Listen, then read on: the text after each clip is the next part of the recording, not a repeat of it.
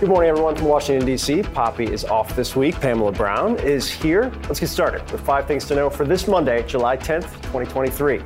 Parts of New York recovering from a once-in-a-thousand-year flood event. West Point getting nearly 8 inches of rain in just 6 hours. At least one person reported dead. President Biden is in London meeting with the UK Prime Minister this morning. He will also meet with King Charles before heading to Lithuania for a high-stakes NATO summit. And a manhunt underway in Pennsylvania for a murder suspect who escaped from jail. Officials describe the man as, quote, extremely dangerous and a survivalist who can live in the woods. All right, so parents, listen up to this one. Senator Chuck Schumer calling on the FDA to investigate prime energy drinks. Schumer says he wants the agency to look into how the highly caffeinated drink is marketed to kids. And a Russian teenager has reached the round of 16 at Wimbledon. At 16 years old, Maria Andreeva is the youngest player to do so since Coco Gauff in 2019. CNN This Morning starts right now.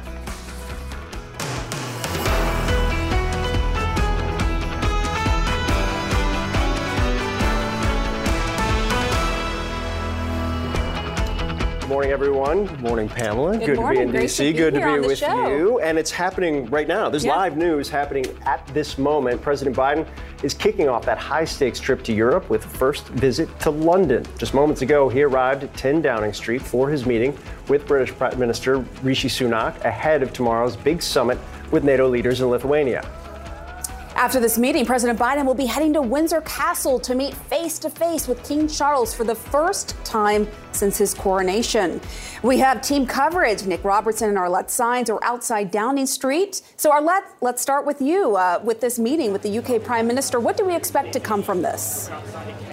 Well, Pamela, President Biden is meeting at this moment in 10 Downing with British Prime Minister Rishi Sunak. The president telling reporters that they have a rock-solid relationship. So much of the relationship between Biden and Sunak has centered around the support and unity they've shown towards Ukraine amid this war against Russia. Now, the two leaders are sitting down ahead of that consequential NATO summit. So officials say this will give them an opportunity to discuss the war in Ukraine and also further the support that they can offer. But it also comes as President Biden recently approved sending controversial cluster munitions to Ukraine, a decision that puts him at odds with many allies, including the United Kingdom. Now, the concern about these cluster munitions is that they can scatter bomblets over large areas and they can pose significant threat to civilians. But President Biden, in an interview with our colleague Fareed Zakaria, explained the reasoning for why he decided to send those munitions at this moment.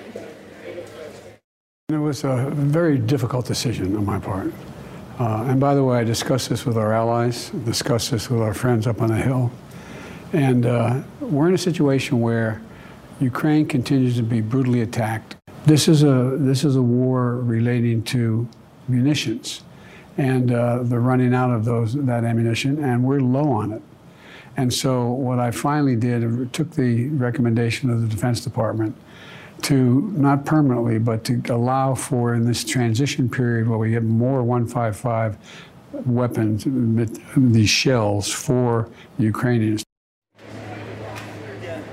Now, Sunak over the weekend, speaking to reporters, noted that the United Kingdom is one of over 100 countries that have signed onto a convention that prohibits the production and distribution of cluster munitions. These countries are also discouraging the use of that type of weaponry on the battlefield. The White House has tried to downplay the comments from Sunak, simply saying that he stated the legal position, and they are arguing this will not present a fracture in the alliance. But all of these topics are certainly to be discussed as they are heading into that NATO summit tomorrow.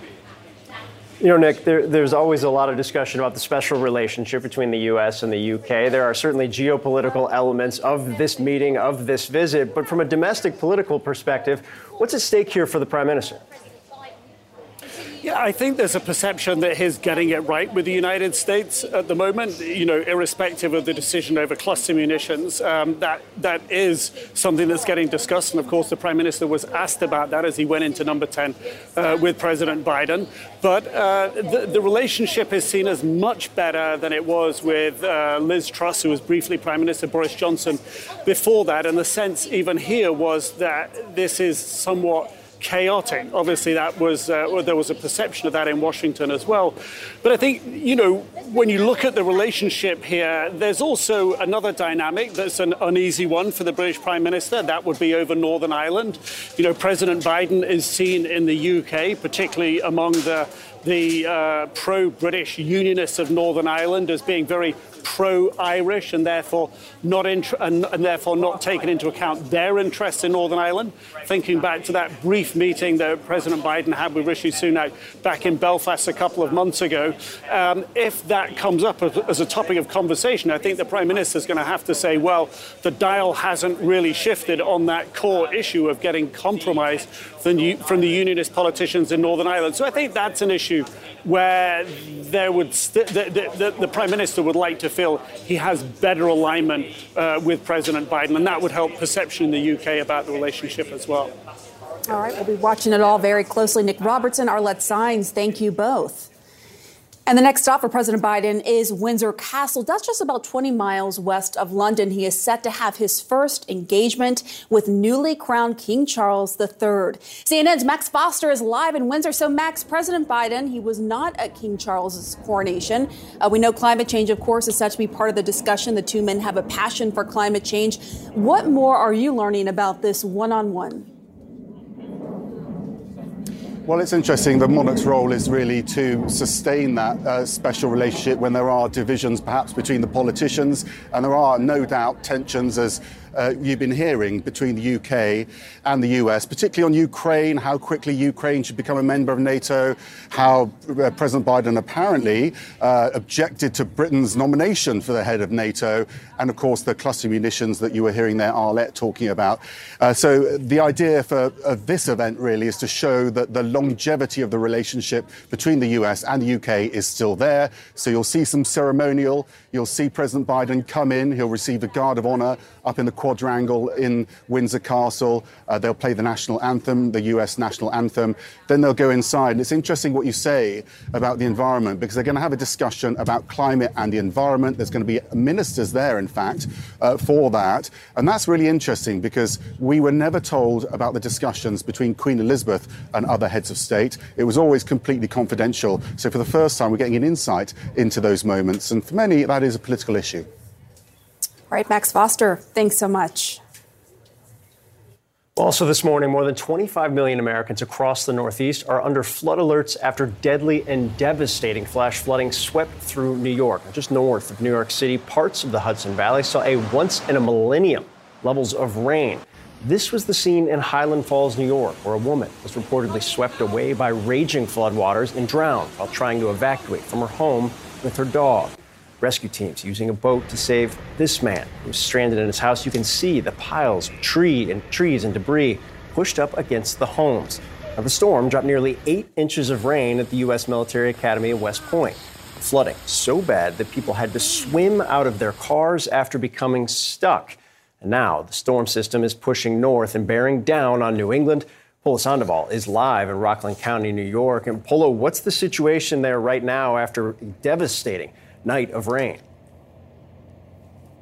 Well, Phil, good morning to you. You'll find New York State authorities really scattered throughout the region right now as they respond to this sort of post-devastation mode. In fact, this is as far as we can take you. We've seen drivers detoured here just off the Palisades Interstate Parkway all morning. If you've driven it, you know it's a very busy corridor, especially on a Monday morning. You mentioned just a little while ago one of the hardest hit areas just north of here where floodwaters proved deadly last night. Look at the people's doors! Oh my God! Historic flooding slamming southeastern New York on Sunday. It's up to my knees! I know! Orange County officials say at least one woman died after she was swept away in floodwaters in the town of Highlands. We have an emergency situation here in southern Orange County, in particular the Highland Falls area. A state of emergency was declared in Ontario and Orange County Sunday by New York Governor Kathy Hochul. In Orange County, Hochul and the Orange County executive said it was due to, quote, life-threatening flooding and power outages to more than 12,000 homes. Throughout the county, we have flooding situations and emergency calls. If you do not need to be on the road, stay off the road. At West Point, intense rain recorded there totaled more than 7.5 inches in 6 hours, according to preliminary data from NOAA.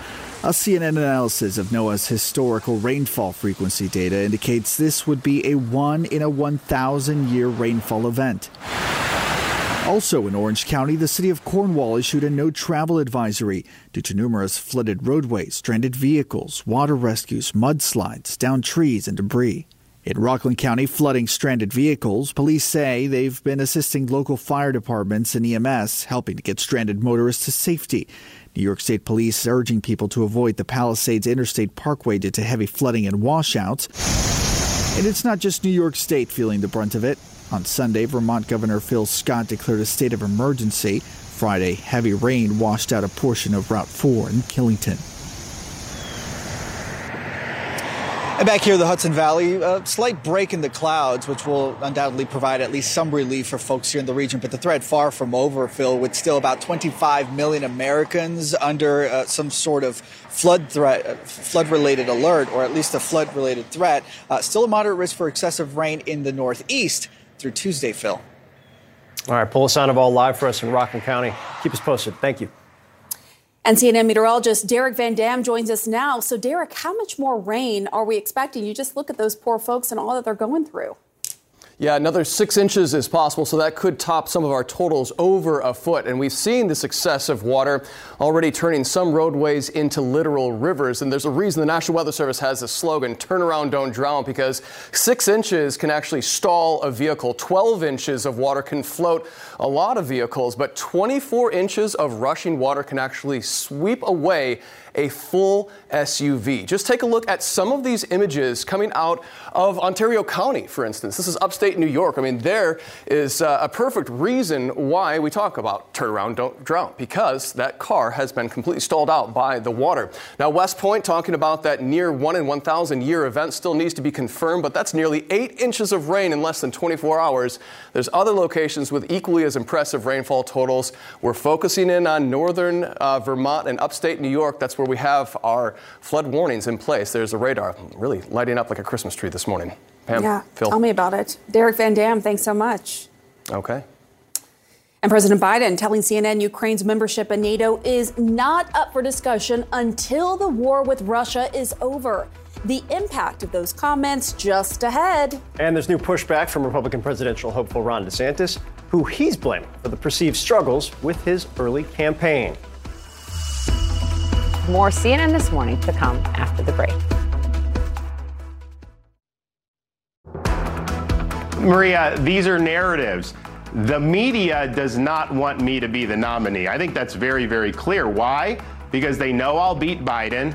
But even more importantly, they know I will actually deliver on all these things. This is not something that, I ever expected to just snap fingers and all of a sudden, you win 7 months before anyone happens. You got to earn it and you got to work, and it requires a lot of toil and tears and sweat. And we're going to do that. That's Florida Republican Governor Ron DeSantis, toiling, tearing, sweating, blaming the media as he struggles to put a dent in former President Donald Trump's growing lead. Now, despite his best efforts, polls show he still remains a very distant second place to the former president in the 2024 presidential race. Let's bring in CNN senior legal analyst Laura Coates, CNN political analyst Margaret Talov, and CNN correspondent Kristen Holmes. We were having way too much fun during the break. I don't want to carry that over into this. Should we talk about it right now? No, absolutely. Okay. Kristen, I want to start with you because you're on the trail. You're talking to voters. You're covering these campaigns. You're talking to the campaigns behind the scenes, too. This idea that this is a media issue that Ron DeSantis has. What's your read on that? Well, I mean, I obviously love some political gaslighting. That's what we see here. I mean, the polls are the polls, and those are actual factual numbers. And as we've seen, the more he gets out there, he's started to drop in those numbers. Now, if you talk to people close to him, his team, they say it's because they believe he still doesn't have that name recognition that Donald Trump has, that he needs to get out there more. But when you talk to voters who have met him, a lot of them say they're just not sure. And there was a big hurrah for him ahead of time. Hang on one second. I just want to take you guys to live pictures. We'll get back to the politics. You see President Biden just finished his meeting with Prime Minister Rishi Sunak at 10 Downing Street, getting into the Beast, the presidential limousine right now. Should be heading over to meet with King Charles at Windsor Castle. So we're going to keep an eye on this. You're looking at those live pictures. The president stopping in London today, heading out to Windsor for his first meeting with King Charles since the coronation before he heads off into that major NATO summit. So we're keeping an eye on that. We're talking about politics as well. Obviously, not just the U.S. president heading into a significant international summit at NATO, big bilateral visit here with the prime minister, but also a 2024 re-election candidate already at this point in time. Sorry, Kristen, I interrupted.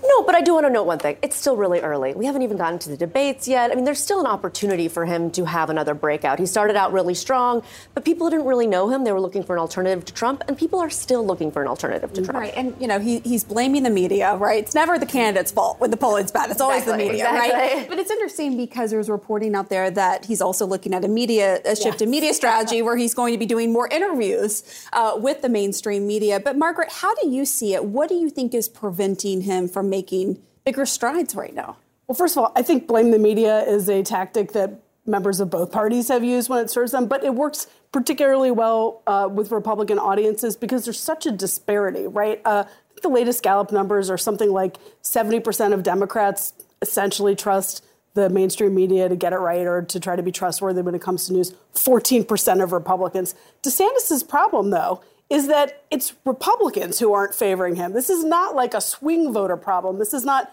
people who are turning to, neutral news coverage. These are people who are watching conservative news and are preferring Donald Trump over Ron DeSantis. I think there are a number of theories about this. Trump's theory, which he is expounding on now on the trail, is that DeSantis just doesn't have a good personality. Like, he's not cool. He has no cool factor. He's not good with people.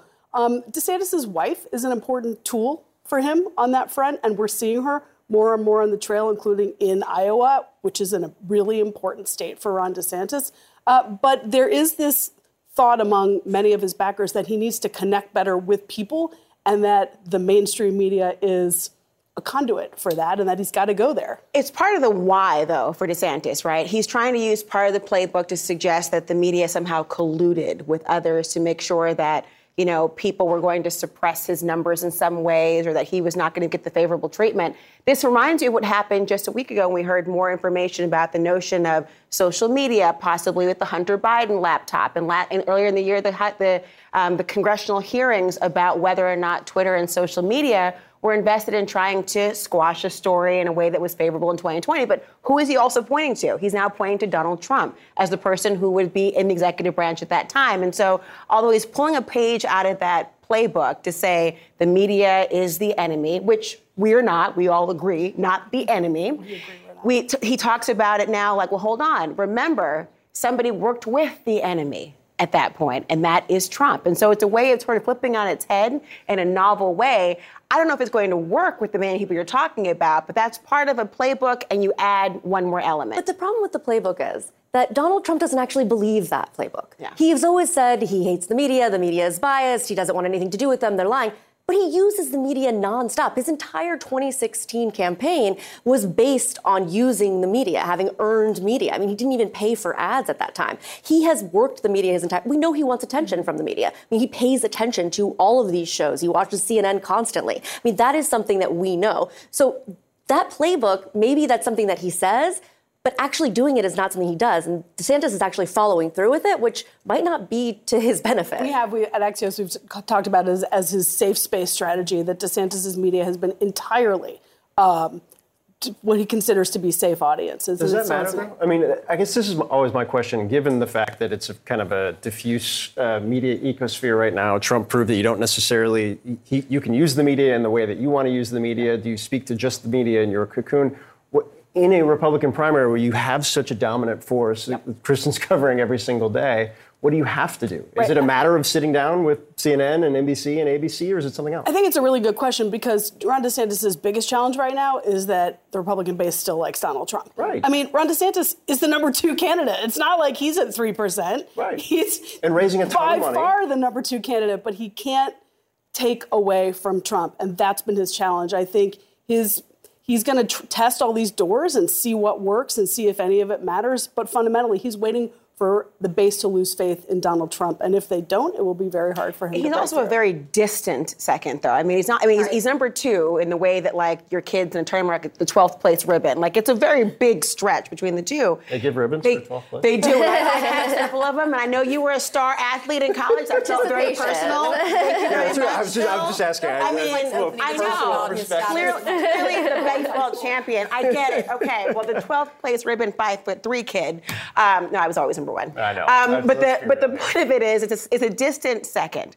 And yet, the idea of attacking the media always seems to be a very winning thing in a world where echo chambers are successful. We talk about it all the time, the idea that we preach to the choir now and hope that only they will turn up to vote. But of course, the primary versus the general, very different ball games. And so we're looking to figure out whether this notion of the weaponization of the federal government, weaponization of the media, whether all of those things are going to play into the favor of one particular candidate. Right now, it's not clear whether any of the weaponization comments are actually going to give him an advantage. But so far, he's trying them. Yeah, and we'll see how his strategy changes, right? I mean, so far he hasn't attacked the president on the charges, right?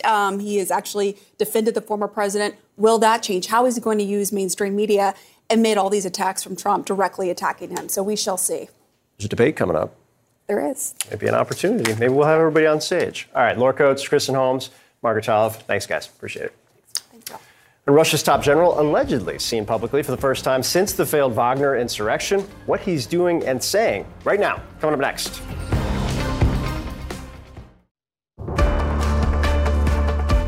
And we have some brand new news just in. We're hearing from the Kremlin that Yevgeny Prigozhin actually met with President Vladimir Putin after his short-lived mutiny at the end of June. We're told the meeting took place on June 29th, 5 days after that rebellion. And this news comes as new video purportedly shows top Russian Army General Valery Gerasimov speaking on Sunday. Now, this video is the first time he's been publicly seen since last month's failed Wagner insurrection. CNN's Ben Wiedemann live in eastern Ukraine with more. And Ben, I want to start with the news of that meeting between Putin and Prigozhin. Everybody's been trying to figure out where Prigozhin actually is at this point. How significant is it that he actually met with President Putin after that insurrection? Phil, the soap opera in Moscow is really getting confusing. What has happened is that Dmitry Peskov, the Kremlin spokesman, told reporters within the last hour that on the 29th of June, Vladimir Putin, the Russian president, met with 35 Russian commanders, among them Yevgeny Prigozhin, the boss of Wagner. And apparently they discussed not only the so-called special military operation in Ukraine, what we call the full-scale invasion. They also, according to Peskov, assessed the events of the 24th of June. Now, let's not forget that on the 24th of June, when that mutiny was taking place, President Putin called the mutiny treason. And here he is 5 days after that, actually meeting with the man behind that treason. Now, of course, since the 29th of June, there have been a lot of questions, now that we know they met on the 29th of June, where Prigozhin actually is. People thought he was in Belarus. Then the president of Belarus, Alexander Lukashenko, said no, he's in St. Petersburg. Maybe he's going to Moscow. So this situation in Russia, which was already mind-boggling on the 24th of June, is only getting more mysterious. Phil? Yeah, it was very much an eyebrow-raising, wait, what kind of news? And I think tied to that is the appearance, or at least purported appearance via video, of Valery Gerasimov, one of the two military leaders, Sergei Shoigu being the other, that Prigozhin really targeted by name repeatedly and over the course of that insurrection. What does the video, in the release of that video, actually tell us about his place in things at this moment? Well, Valery Gerasimov is the chief of the general staff at the defense ministry, and he's first deputy defense minister. And as you said, he was the brunt of Prigozhin's anger for months and months. He accused them of not providing enough ammunition, and now he has appeared for the first time since that mutiny. He was being briefed on what appears to have been a Ukrainian attempt to fire cruise missiles at that strategic bridge linking Russia and Crimea. There were rumors yesterday that he had been dismissed or demoted, but here we see Gerasimov back in public again. We cannot verify when this video was shot, but it does appear that he's being reintroduced to the Russian public in his normal capacity. So, as I said, events in Moscow keep everybody guessing. Phil? Yeah, soap opera, a great way to put it. Ben Wiedemann doing great reporting on the ground in eastern Ukraine, also trying to keep track of what's going on in Moscow. Thanks so much, Ben. Yeah. Quite the turn of events there. Well, booze at the All England Club after Belarusian Victoria Azarenka lost in a 3-set match Sunday to Elena Svitolina and didn't shake hands with the Ukrainian. But there may have been some confusion in the crowd as to why. Before the tournament, Svitolina said publicly that she would refuse to shake the hands of any Russian or Belarusian players because of the ongoing war in Ukraine. Azarenka instead gestured to her opponent, something she said was out of respect. And in a post-game interview, Svitolina wiped away tears as she spoke about the war at home. Back home, there's lots of people are watching and cheering for me, so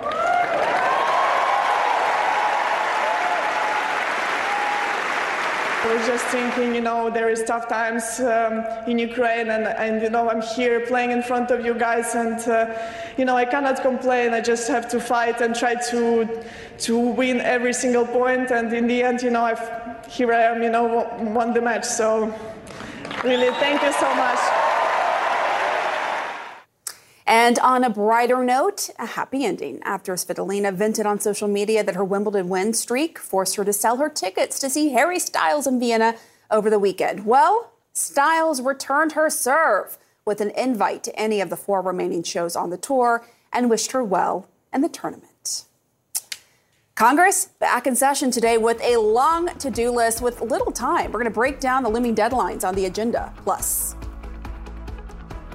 I don't think there is unanimity in NATO about whether or not to bring Ukraine into the NATO family now, at this moment, in the middle of a war. That was President Biden saying it's premature to allow Ukraine to join NATO as Russia's war continues. How this will affect the alliance, coming up next.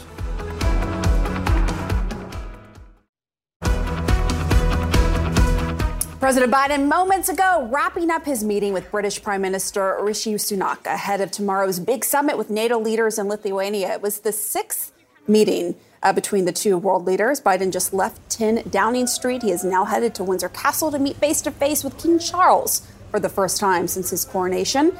Critical meetings with NATO leaders just a few hundred miles from the fighting in Ukraine. Russia's war posing the biggest threat to global stability for the alliance in recent history. And perhaps the most difficult questions at the summit will be about a pathway for Ukraine to joining NATO. Listen to what President Biden told Fareed Zakaria. I don't think there is unanimity in NATO about whether or not to bring Ukraine into the NATO family now, at this moment, in the middle of a war.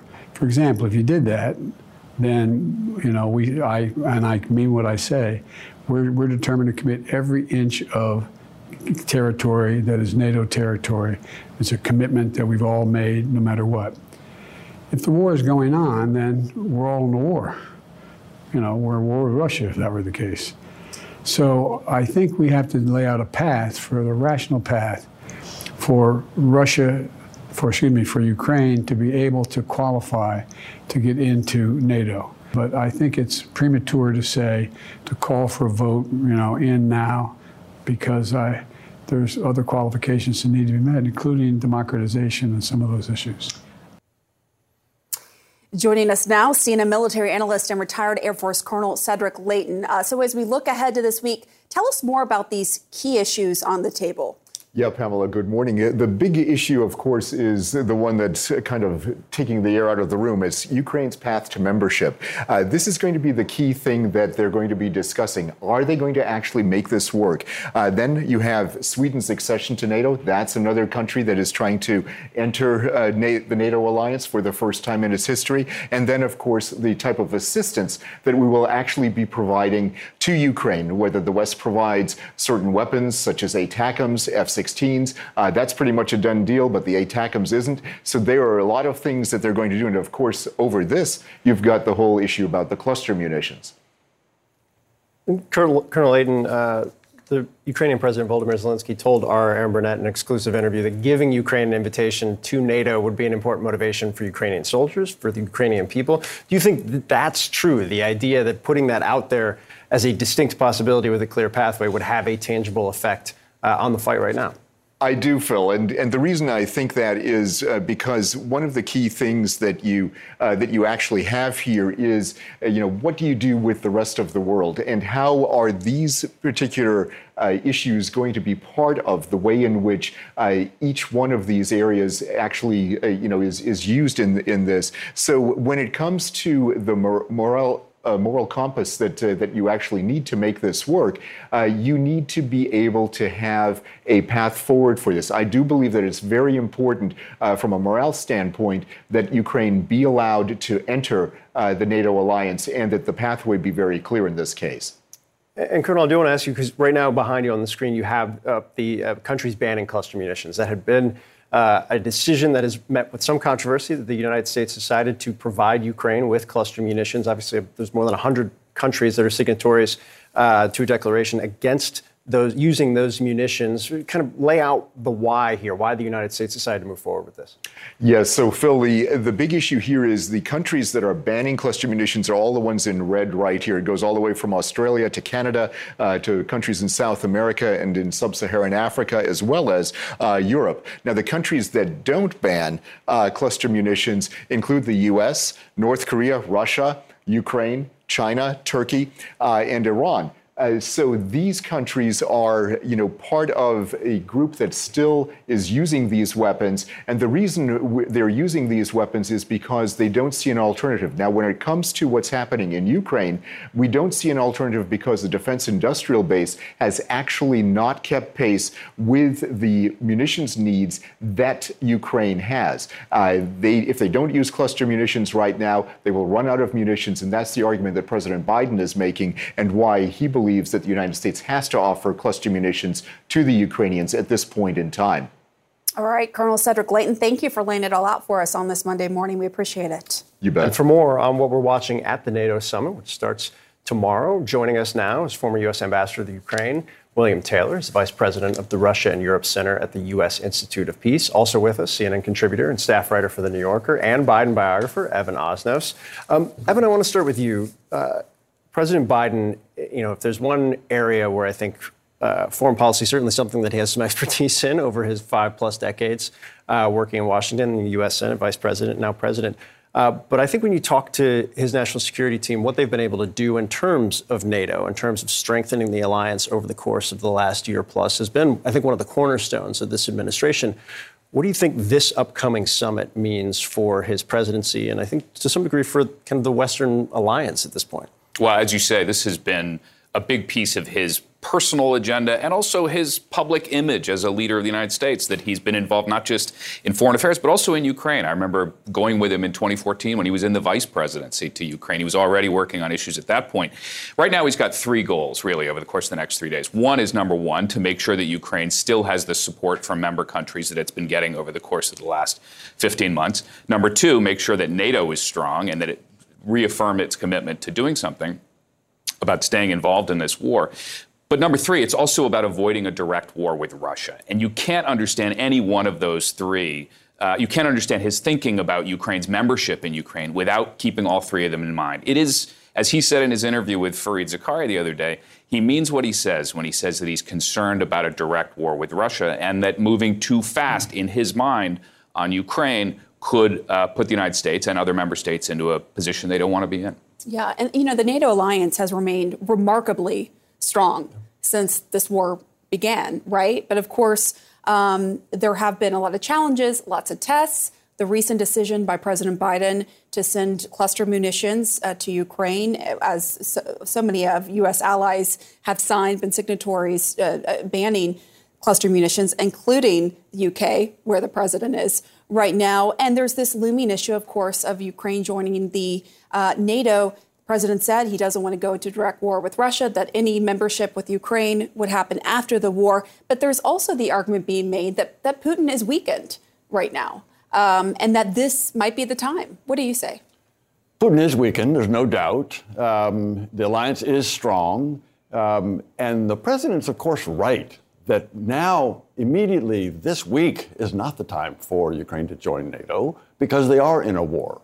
The Ukrainians say that. President Zelensky says that. Now is not the time. The question is, what's the pathway? How do you get there? Because everybody...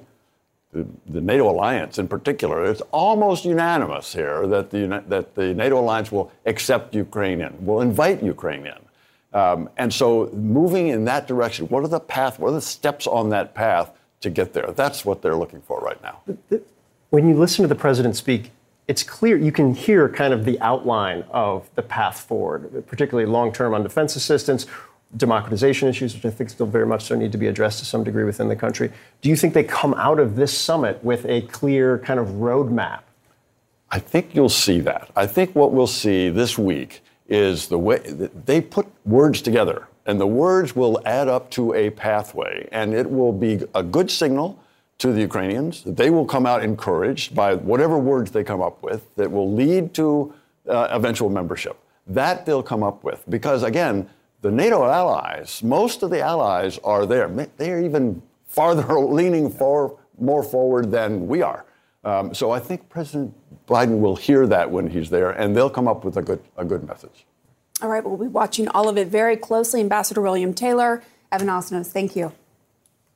Well, Congress returning from the holiday recess today as lawmakers scramble to meet crucial deadlines before August recess. What's at stake? And a 14-year-old girl went missing. Now a U.S. Marine is in custody. Where on the base did police find the teen? And what more we're learning? Stay close. We'll be back with more. More CNN This Morning to come after the break.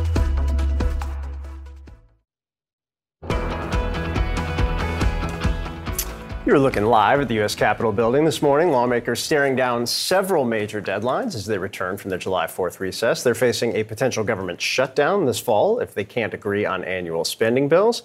Also back from his July 4th recess, CNN congressional correspondent, chief congressional correspondent, Manu Raju is here. All right, Manu, I feel like we do this after July 4th every single year. There's no path forward. They have to find a path forward. Usually they find a path forward eventually. Yeah. Will they this time? That's a big question here. Remember, they have to fund the government by the end of September. And the real challenge is the deal that was reached that Kevin McCarthy cut with the White House to raise the national debt limit. Under that deal, they agreed to spending levels that the House and the Senate would agree upon. Here's the problem, though. A group of hard-right Republicans essentially rejected that agreement, and they have the power, given the narrowness of the House Republican majority. A handful of members can certainly hold up the process. And as a result, despite a deal that was being reached on overall spending levels, Kevin McCarthy was forced to acquiesce to the demands of the hard-right members and cut federal spending even more. This is the real challenge because Senate Republicans are opposed to the levels that Kevin McCarthy has agreed to with the hard right of his conference. So now he's got to reach an agreement, not just among his own members, get it through the House, but also get Senate Republicans on board. And they are tens of billions of dollars apart on how to cut spending and how to deal with spending levels on a wide range of programs, which is going to make things incredibly difficult. And if Kevin McCarthy were to compromise and go beyond the levels that the hard right wants, they have that weapon that he agreed to back in the speaker's race back in January, when any single member could call for a vote seeking his ouster as the speaker, which raises the challenges for him internally, as well as trying to simply do the basic job of governing and funding the government. So a lot of challenges and hurdles ahead as Congress returns from recess today. I see why you took this last week off, gearing up for the battle ahead. Yes. All right, so I got to say this surprises me, that senators are set to receive their first ever briefing, classified briefing on artificial intelligence. I mean, it wasn't that long ago when you had leaders in the space saying that artificial intelligence could pose an existential threat to humanity. And now they're getting their first briefing now. And what's the House doing on the this? House, not a whole lot. And there's just Congress is typically slow to deal with a lot of these issues, but this is a huge priority for Senate Majority Leader Chuck Schumer. He has put together an outline of how he wants to regulate, suggesting how to deal with the growing concerns over artificial intelligence. That is just generally broad strokes. He needs to fill in the details here. And he has begun to have a number of public, non-classified briefings with senators to talk about these issues. You're right. Tomorrow will be the first time there'll be ever a first-time classified briefing. And what is driving these concerns from Chuck Schumer is how China is dealing with artificial intelligence, and the concerns of the Chinese Communist Party is essentially ahead of where the United States is on this issue. So there is a hope among the Senate Democratic leader that they can get an agreement or at least get some political will to regulate this very complex issue. But as you know, as we head into an election year, it's going to be incredibly difficult to get both sides on the same page on this, get it through the House, get it through the Senate, get it signed by the president. But the Democratic leaders and the Republican leaders recognize this as an issue. Yeah. But how they deal with it is the big question. Time is of the essence, though, because you're right. China's trying to become the leader. Russia's trying to become the leader of AI. And there's a big race right now for that. Big race. He's rested. He's ready. Senators beware around the corner. Yeah, Manu Raju is lurking. Thanks, buddy, for coming in. Yeah, got it. All right, well, torrential downpour stranded drivers and a state of emergency. Details on the historic flash flooding in New York. Plus, right now, President Biden is heading to Windsor Castle for his first meeting with King Charles III since his coronation. We're going to have live coverage of the president's trip as it continues. So stay with us. We'll be back.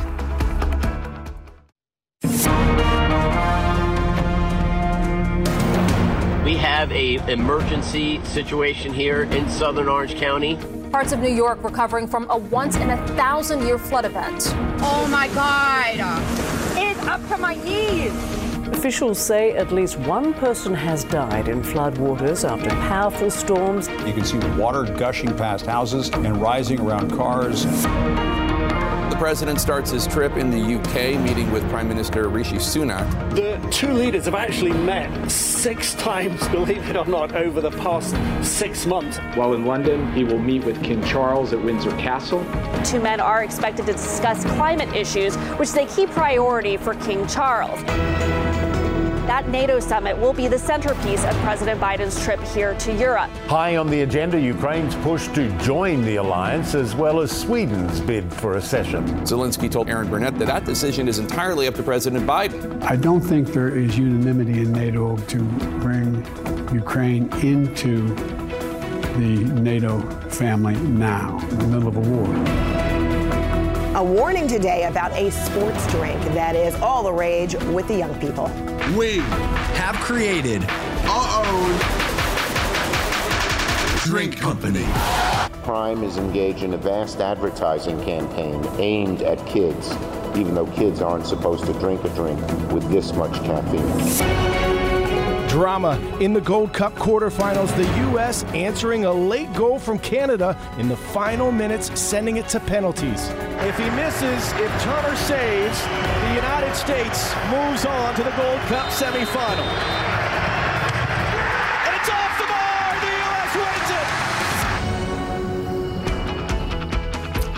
it. Good morning, everyone. I'm Phil Mattingly here with Pamela Brown in Washington, D.C. Poppy is off, and I know you were staying up late to watch the Gold Cup Of course. Quarterfinals. Of course. I'm going off of like an hour of sleep right now, so it's all good. But great match. The U.S. women also winning a week before the U.S. World Cup. Most importantly, though, Pamela, as we hang out this morning, there's a ton of news on a Monday morning, which I greatly appreciate. I do, too. That's not always the case, right? Better than coffee, and that's exactly why we're going to begin in London, where President Biden has kicked off his high-stakes trip to Europe after spending the past couple of hours meeting with British Prime Minister Rishi Sunak. The president is about to head about 20 miles west to meet with King Charles for the first time since his coronation. And these back-to-back high-profile meetings, they come ahead of tomorrow's NATO summit in Lithuania. CNN's Arlette Saenz is live at 10 Downing Street, and CNN's Max Foster is standing by at Windsor Castle. Arlette, let's kick it off with you this morning. What are you hearing about Biden's meeting with Sunak? Well, Pamela, President Biden spent about 40 minutes here at 10 Downing this morning to meet with British Prime Minister Rishi Sunak. The president described their conversation and their relationship, saying that they have an incredibly strong bond. And really, that bond and connection has been built around the U.S. and the U.K.'s continued unity and support for Ukraine during its war against Russia.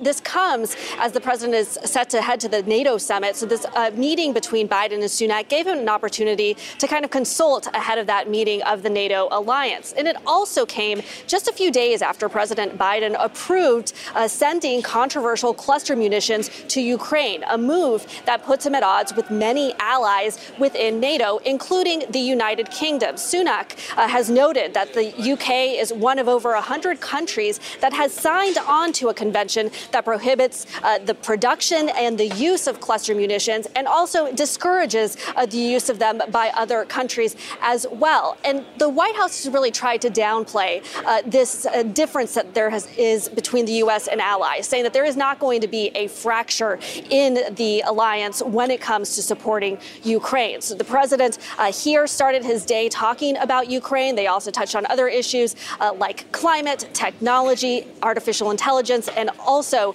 China. And now he is heading on his way to Windsor Castle for that first engagement with King Charles III since his coronation. All right, Max, I have to ask, there's always a lot of intrigue when it comes to President Biden and the UK, President Biden and royalty to some degree. What are the expectations heading into Biden's first meeting with now King Charles? Yeah, well, the red carpet firmly being rolled out, as it always is, for the US president. This is the single most important bilateral relationship for the United Kingdom. So arrive here at the castle, there'll be a guard of honour, they will play the US national anthem, then they'll go into the castle for tea. It's something that US presidents always enjoy. The first serving president that King Charles met with was Eisenhower back in 1959. So there's a long history there, obviously plays into Queen Elizabeth's history as well, with the many US presidents that she met. What is different about this visit is that we're actually being told what they're going to discuss, which would never have been the case with Elizabeth. Those conversations were always highly confidential. We're told they will be discussing environment, something that King Charles and the President of the US share a lot of common interests over, so they can have a discussion about that. A lot to fix, actually, frankly, in this special relationship, as it's called here in the UK. There are tensions. Arlette was talking there about Ukraine, not just about these cluster bombs, but also about how quickly Ukraine should become a member of NATO. And also, reportedly, President Biden rejected the UK's choice as head of NATO as well. So when it comes to the head of state meeting with the president, this is all about firming up the very long-term relationship between the two countries. So some pressure actually on King Charles to get this one right as a big meeting for him at the beginning of his monarchy. Yeah, the first meeting with President Biden as the king. Thanks so much, Max Foster, Arlette Saenz. We appreciate it. And new this morning, we're now hearing from the Kremlin that Yevgeny Prigozhin met with President Vladimir Putin after that short-lived mutiny at the end of June. We're told the meeting took place on June 29th, 5 days after that rebellion. CNN's Claire Sebastian joins us live from London. Claire, this is still kind of the stunning news of this morning. What exactly do we know right now? Yeah, Phil, another major twist in this tale. As you say, the Kremlin saying the meeting happened on June 29th, just 5 days after that armed rebellion and 11 days ago. So that raises, of course, questions. Why did they wait so long to tell us? There was, though, a leak in a French news outlet. We know that it lasted 3 hours, according to Dmitry Peskov, the Kremlin spokesman, though he doesn't say what exactly was discussed, and that it involved 35 people. They're saying all unit commanders and the leadership of the campaign, including Prigozhin. This seems to be deliberately ambiguous. They're not saying whether these are the commanders of the overall so-called special military operation, so Ministry of Defense figures. The Kremlin would not comment on whether any representative of the Ministry of Defense was there. But they do say that Putin listened to the explanations provided by the commanders and offered them further options for deployment and a further combat use. Again, major questions around that. Does this signal that Wagner could still have a role to play in this conflict? That, of course, is crucial to Ukraine. We still don't know, by the way, where Yevgeny Prigozhin is. If this meeting was on the 29th, we don't know where he's gone since then. There have been no photos or videos of him emerging since the armed rebellion itself, where he was seen leaving Rostov in Russia. So many questions about this. One really interesting comment, though, I want to bring out from Peskov. He said that these commanders said that they were staunch supporters and soldiers of the head of state and supreme commander, so Putin himself. They said they were also ready to continue to fight for the motherland. So are they reaffirming their support for Putin? Does Wagner, as I said, continue to have a role to play in this war? Many questions. Many questions left reading the tea leaves. Claire Sebastian, thanks so much. Yeah, you want to be a fly on the wall in that meeting, right? Exactly. 3 hours. Wow. All right, so let's bring in former U.S. Ambassador to Ukraine, William Taylor. He is the vice president of the Russia and Europe Center at the U.S. Institute of Peace.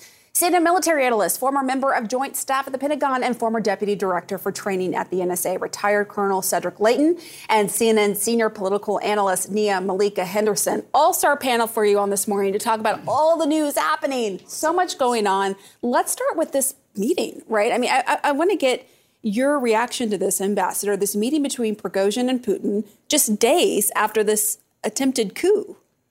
Pamela, it's hard to understand. I mean, here's President Putin, who came out guns a-blazing on the 24th of June, saying that Prigozhin was a traitor and had stabbed the Russian nation in the back and he was going to crush him.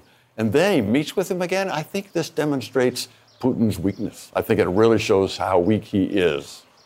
Okay, so where's he been for the next 11 Who days? knows? That's the real question, Phil. We don't know where this guy was. But clearly he was not under control. Clearly he was not in Belarus. He was not going by the deal that he apparently struck with Putin through Lukashenko. So we don't know.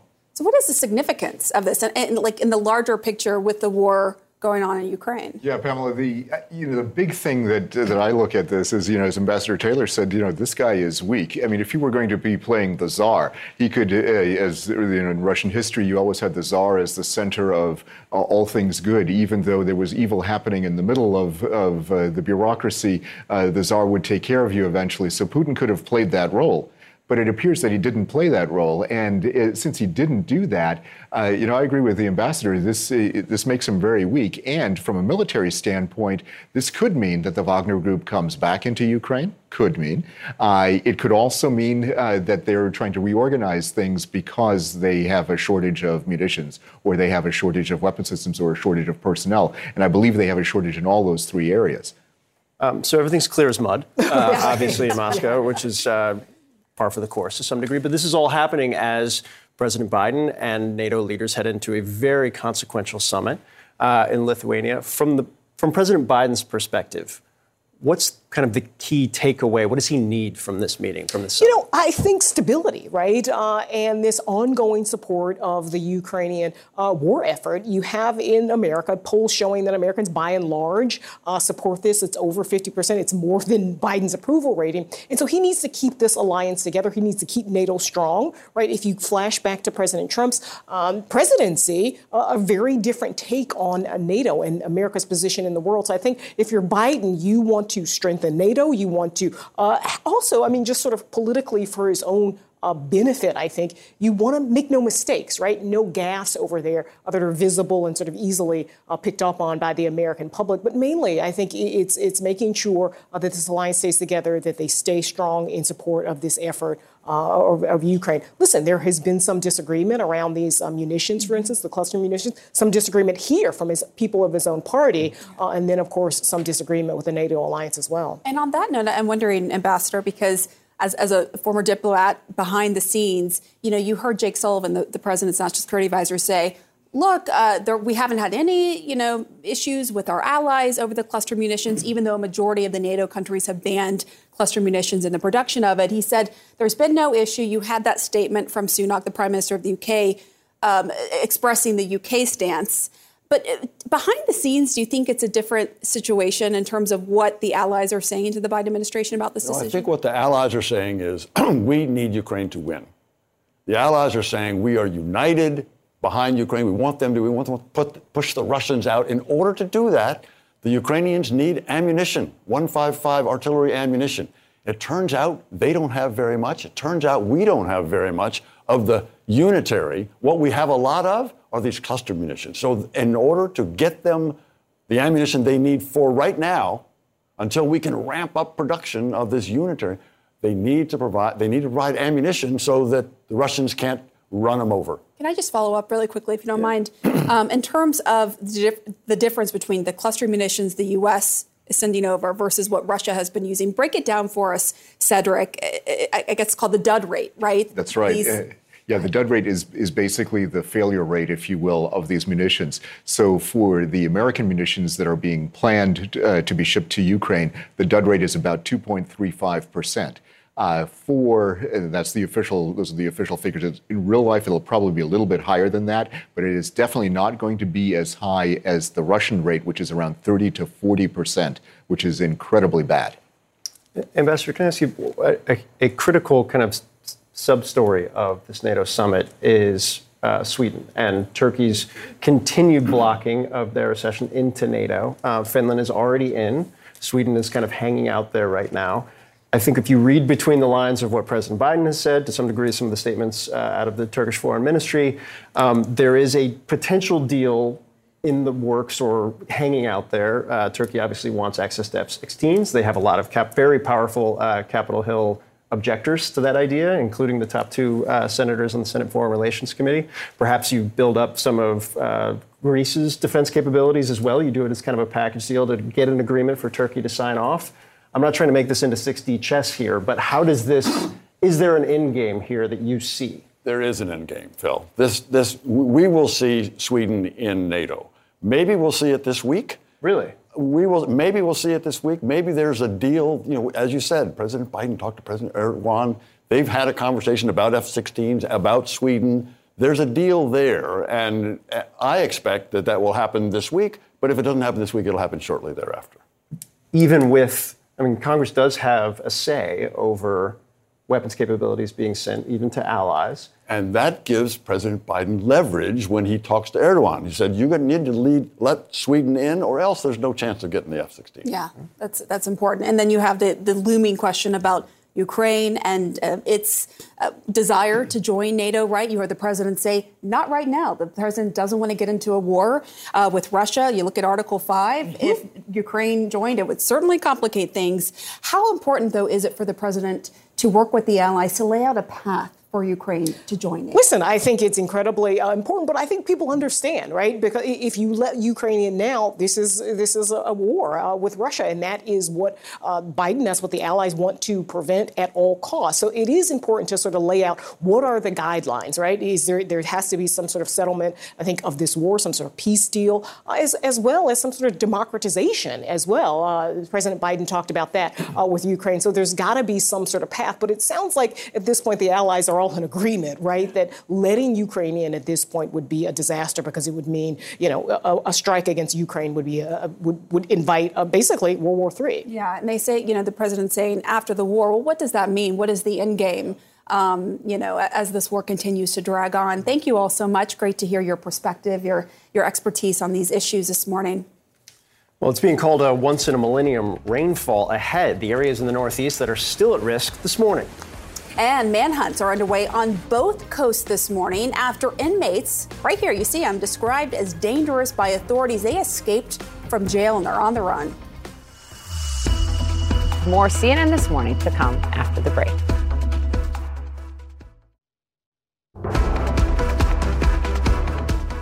Right now, at this moment, there are more than 25 million Americans across the Northeast that are bracing for flooding as a powerful storm pushes north after drenching New York with huge amounts of rain and deadly flash floods. Just north of New York City, parts of the Hudson Valley saw a once-in-a-millennium levels of rain. This was the scene in Highland Falls, New York. Look at that. It's incredible. And a woman was reportedly swept away by raging floodwaters and drowned while trying to evacuate from her home with her dog. Rescue teams using a boat right there to save this man who was stranded in his house. You could see piles of trees and debris pushed up against the homes. The storm dropped nearly 8 inches of rain at the U.S. Military Academy at West Point. flooding was so bad the people had to swim out of their cars after becoming stuck. And now the storm system is bearing down on New England. As of right now, more than 1,000 flights are already canceled or delayed today. We have team coverage. Pete Montine is tracking the travel chaos the storm has been causing. Let's start, though, with Polo Sandoval. He is live on the ground in Rockland County, New York. What is the situation there right now, Polo?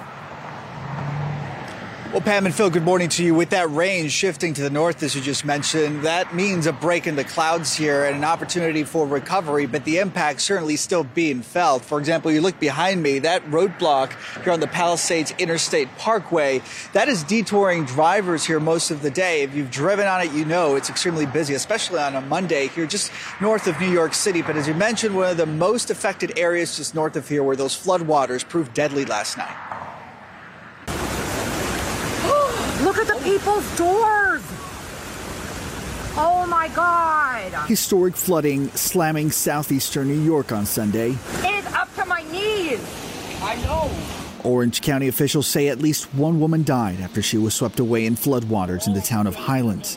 We have an emergency situation here in southern Orange County, in particular the Highland Falls area. A state of emergency was declared in Ontario and Orange County Sunday by New York Governor Kathy Hochul. In Orange County, Hochul and the Orange County executive said it was due to, quote, life-threatening flooding and power outages to more than 12,000 homes. Throughout the county, we have flooding situations and emergency calls. If you do not need to be on the road, stay off the road. At West Point, intense rain recorded there totaled more than 7.5 inches in 6 hours, according to preliminary data from NOAA. A CNN analysis of NOAA's historical rainfall frequency data indicates this would be a 1 in a 1,000-year rainfall event. Also in Orange County, the city of Cornwall issued a no-travel advisory due to numerous flooded roadways, stranded vehicles, water rescues, mudslides, downed trees, and debris. In Rockland County, flooding stranded vehicles, police say they've been assisting local fire departments and EMS, helping to get stranded motorists to safety. New York State Police urging people to avoid the Palisades Interstate Parkway due to heavy flooding and washouts. And it's not just New York State feeling the brunt of it. On Sunday, Vermont Governor Phil Scott declared a state of emergency. Friday, heavy rain washed out a portion of Route 4 in Killington. And this morning, an Orange County official confirming for me that they are now going to be putting in place a non-emergency vehicle and pedestrian ban there in Orange County through this evening. That's just north of here, Pam. But the threat far from over with still some 25 million Americans under some form of flood threat with the potential for excessive rains just north of New York State tonight. It reminds me of the scenes of my home state of Kentucky a year ago, and that rebuilding still going on. Our thoughts and prayers are with the folks there. Polo Sandoval, thank you so much. Well, more than 10,000 flights were delayed or canceled yesterday as that wall of storms pummeled the East Coast. CNN aviation correspondent Pete Montine is live for us at Reagan National Airport, just outside the nation's capital. Pete, a nation's travelers turn their lonely and weary eyes to you. Give them good news, Pete. You know, the weather has cleared out today, Phil, and that is the good news, although airlines are still recovering after that huge day for cancellations yesterday. Just checked FlightAware, 437 cancellations already today after the more than 2,000 nationwide yesterday. That puts it in the top 5 for cancellations this year. A busy day for a lot of folks. In fact, the TSA told me they screened 2.63 million people at airports nationwide yesterday, all the folks coming back from the holiday week.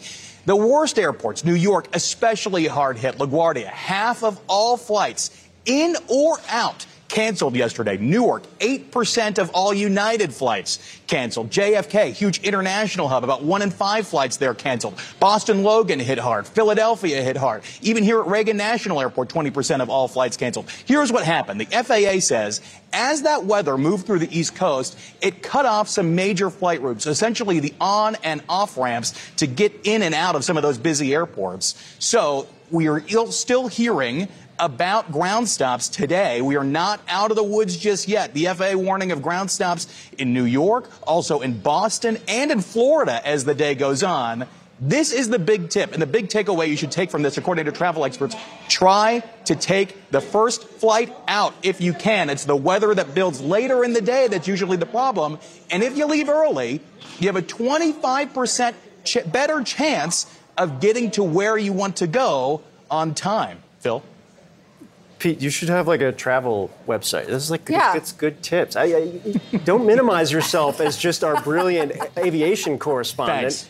And diversify yourself. Diversify. Pete Muntean sharing his brilliance and his travel tips with the world. There you go. There's your side And here we have hustle. a business strategist, Phil Mattingly, for you. Pete Muntean for us at Reagan Airport. Thanks, buddy.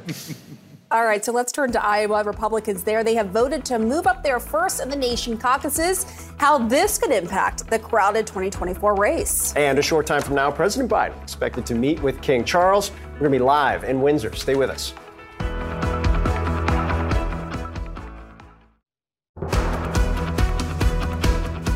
Happening now, President Biden is arriving at Windsor Castle to meet with King Charles. This is their first meeting since King Charles took over the throne. So let's bring in CNN political director David Chalian, CNN senior political analyst Nia Malika Henderson, and national political reporter for Axios Alex Thompson, and Max Foster joins us from Windsor Castle. It's a lot of people joining us, and for good reason, right? Because we got a lot going on. So Max, as we look at these live pictures, what should we expect? Well, he'll travel a short distance from the helicopter into the quadrangle there at Windsor Castle, where there will be a guard of honour. They'll play the national anthem. They'll inspect the guard as well. You remember a few years ago, they didn't go so well when President Trump was here. He got a bit lost going along the line. But this is King Charles's first moment like this, really, where he can guide the president along that guard of honour. So that'll be interesting to see. The red carpet rolled out for the US president, as it always is, an absolutely crucial relationship to the United Kingdom, the most important alliance. So you've got the Welsh Guards here. They're actually based just down the road here in Windsor. They were involved in the coronation, which President Biden didn't attend, of course. So some people suggesting there's some tension because of that. I think that actually King Charles was very happy to have Jill Biden there, and he had the invitation. He wasn't able to attend. But this is a moment where we can really celebrate the bilateral relationship between the two countries and ignore some of the tensions between the US and UK, which undoubtedly have set in recent weeks, really, over the strategy in Ukraine. You know, Alex, I want to ask you, because you've covered the president so closely over the course of his time in the White House. We're going to keep our eyes on this. You're looking at Windsor Castle right now, as Max was saying, the Guard of Honor playing as we await the president coming in. You saw the two Chinook helicopters carrying staff and press landing just outside, so we should be seeing the president shortly. The president on the international stage, I think when you talk to advisors, they made clear this is something that kind of animates him. He certainly likes this part of the presidency. What behind the scenes for moments like this, what kind of drives President Biden?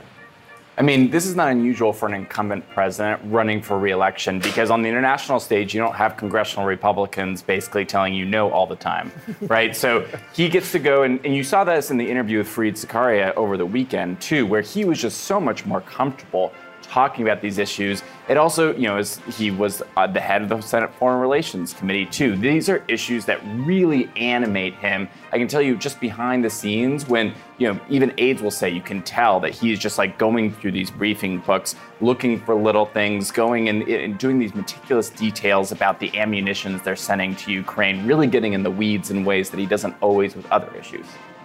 And, when you think about these two men meeting, this again, the first time that President Biden will be meeting with Charles since his coronation, the two men, they have a lot in common, right? They have waited a long time for the jobs that they have, right? They share a passion for climate change. No doubt that will be a centerpiece of the discussion today. They've also faced some of the same challenges when it comes to winning over. That's right. Yeah, no, I think that's right. I bet their approval ratings are similar. Biden's is something like 40%, and some folks, King Charles has been in public and booed off, and people sort of questioning the worth of the royalty and the royal family at this point. But as you said, I mean, these men have lots in common, waiting for decades and decades to get the big job. They both have it now, so they'll meet for the first time. And this real interest in climate change, right? If you think about Queen Elizabeth wasn't really clear what she was interested in other than those cute little dogs that she had. And we know here for King Charles that this has been a real passion of his for years and years and years. It's also a passion of President Biden's as well, and the Democratic Party, progressives in particular. So I'm sure that'll take up some time in their discussion. And listen, this is just cool, sort of, the pomp and circumstance. Yeah, I'm just and captivated the watching this, yeah, right? Exactly. This is a beautiful entry, but it will be interesting also for King Charles. I'm watching as well because he, of course, has been outspoken on climate change, but now he's in a new role as king, right? And so typically there's the motto, light over politics, and you don't go there when it comes to politics. And so we'll have to see how he is. Yeah, so he has to be a little bit more careful, right, in terms of how he talks about this passion of his, which is so important to the globe, the climate change that we're seeing here, obviously, in America with these record temperatures. And so we'll see what comes out of this meeting.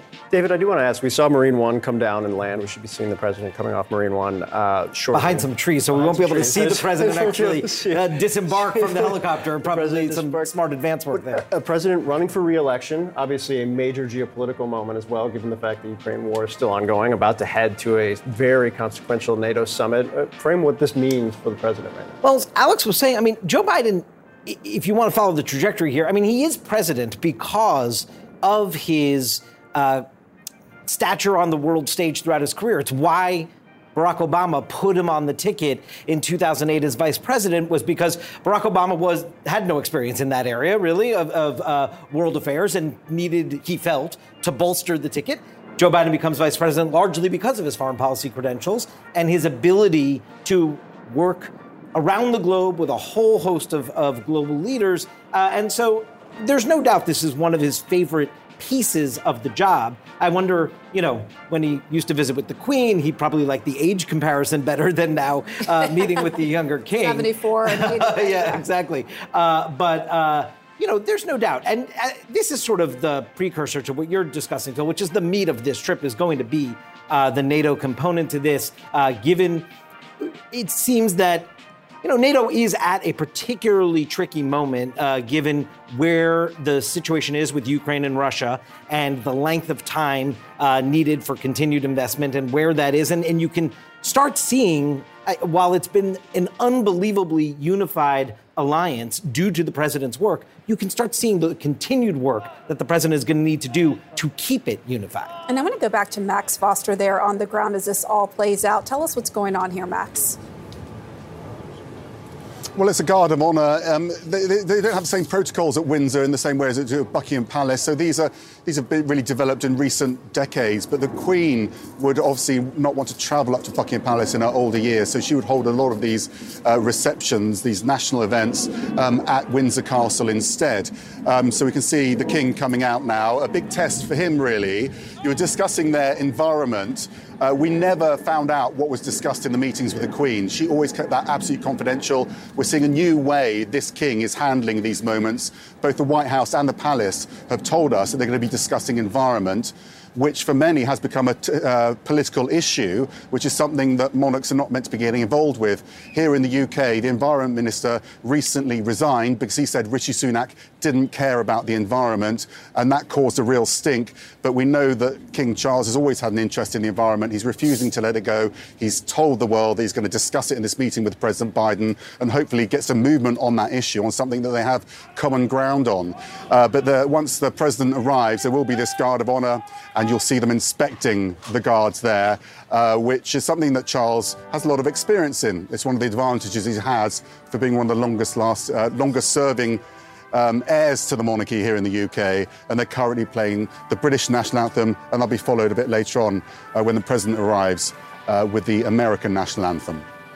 Max, can I ask you, we see obviously King Charles standing there, we're awaiting President Biden walking out as well. You mentioned this is at Windsor Castle, this isn't Buckingham, and I think part of the reason, you can correct me if I'm wrong on this, my understanding from White House officials is Buckingham Palace is undergoing some rehabilitation at this moment, some construction at this moment. But the significance of this between these two men, I think Pamela and Nia were talking about how they have had similar trajectories to some degree. What do you know about their relationship, King Charles, and President Biden? Well, largely in my experience, it's been through the climate issue. So I was at the COP summit in Glasgow when they had a meeting in 2021 on the sidelines there, and they got on really well on that issue. And this is the key issue for King Charles. So I think that's where they find common ground. I think, as you say, in my experience of US presidents coming to the UK, really enjoying these moments because they stand the test of time, don't they? That image next to a British monarch. And the Queen was the towering figure, the longest serving head of state. And I know that US presidents would like to have that photo with the Queen. And this is a new era, Charles's era. So it's a significant moment because he's obviously going to be in this role for many decades to come. So I think, they can look to the long-term relationship between the two nations, whereas this morning we saw a shorter-term discussion of relations between the US and the UK when President Biden met with the Prime Minister.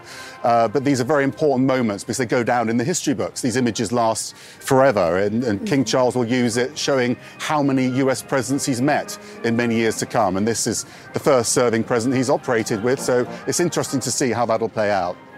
Yeah, and just help us better understand, Max, the difference between the Queen's meetings with the late Queen, we should say, meetings with former US presidents, and what we expect between this meeting with King Charles and President Biden today, the difference there.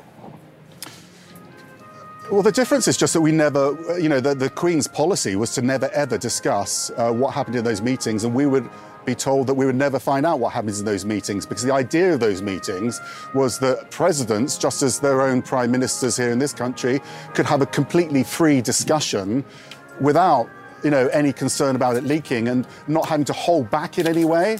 And this was something that US presidents, I know that President Trump would talk to the Queen about historic moments because she's had so much experience. She had so much experience. But Charles has also had a lot of experience. He met President Eisenhower, his first serving US president, back in 1959. He's been often in those meetings with the Queen. So I think that he's got a lot of history, just not as a serving monarch.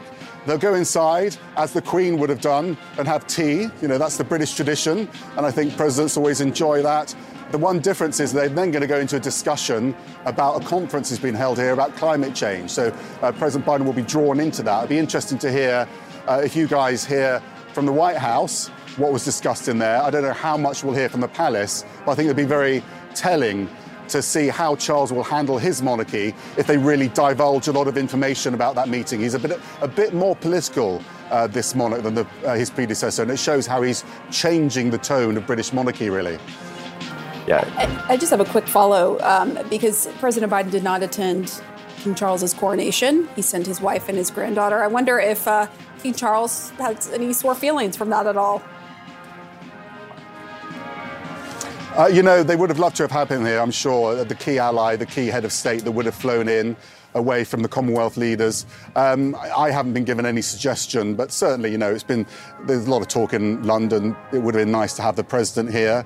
But I think that, the most important thing is that they're seen to get on very well, and that's what today is all about, and showing those images.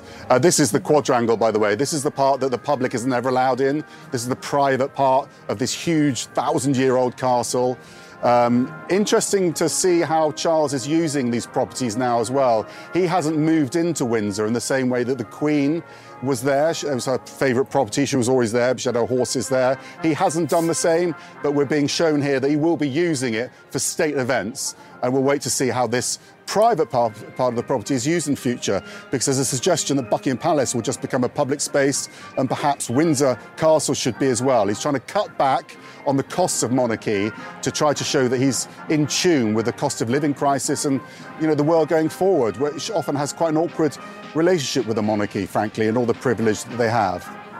That's a fascinating point. It's illuminating kind of the new dynamics of a new king. Alex, I want to ask you, and I want to get to Max at this too, but I want to ask you as we bring the panel back in while we wait for President Biden. Every time President Biden heads to the UK, there's a kind of a fascination with his Irish roots. You're seeing the president's motorcade looks to be rolling in right now. I would love going on foreign trips with him to the UK and reading the British media's response to sometimes what they would perceive to be a level of coldness to the UK. Well, tell people about that. There was this one really fascinating exchange several years ago where a reporter from the BBC asked him a question, and Biden responded, BBC, I'm Irish. And you could... Which we laughed at, but in the UK Right. it was like a very significant thing. Exactly. And I think you're going to see, I'm assuming, a different sort of tone, a different sort of energy than when the president was in Ireland just a few months ago, which honestly is probably the happiest I've ever seen him as president. The guy was just having a great time, was doing selfies out in the public, was staying out late, which he doesn't do all that often, especially out in public. So I think you're absolutely right. It is going to be some really interesting body language to watch. Yeah, he was tracing his family roots. He was really soaking it up, engaging there. All right, so I want to bring in Sally Bedell-Smith as we see President Biden approaching there in the motorcade. Sally, what is the significance, in your view, of this meeting today between President Biden and King Charles? We should note to our viewers, no one covers the royal family better than Sally Bedell-Smith. Well, bring us there. Well, I think it's going to be very congenial. I think they're absolutely of like mind on climate. This is an issue that has been animating Charles for 50 years. He gave his first speech on the environment in 1970. He is no stranger to convening British businessmen, British philanthropists. And he has you can see, he has a good chemistry with Biden. He has met him a number of times over the years. And the last time he was at Windsor Castle was 2 years ago with Biden's mother. And it was a really congenial meeting. He said later that the Queen reminded him of his own mother. And so I think there's a lot of warmth between the two of them, and they ready for the anthem.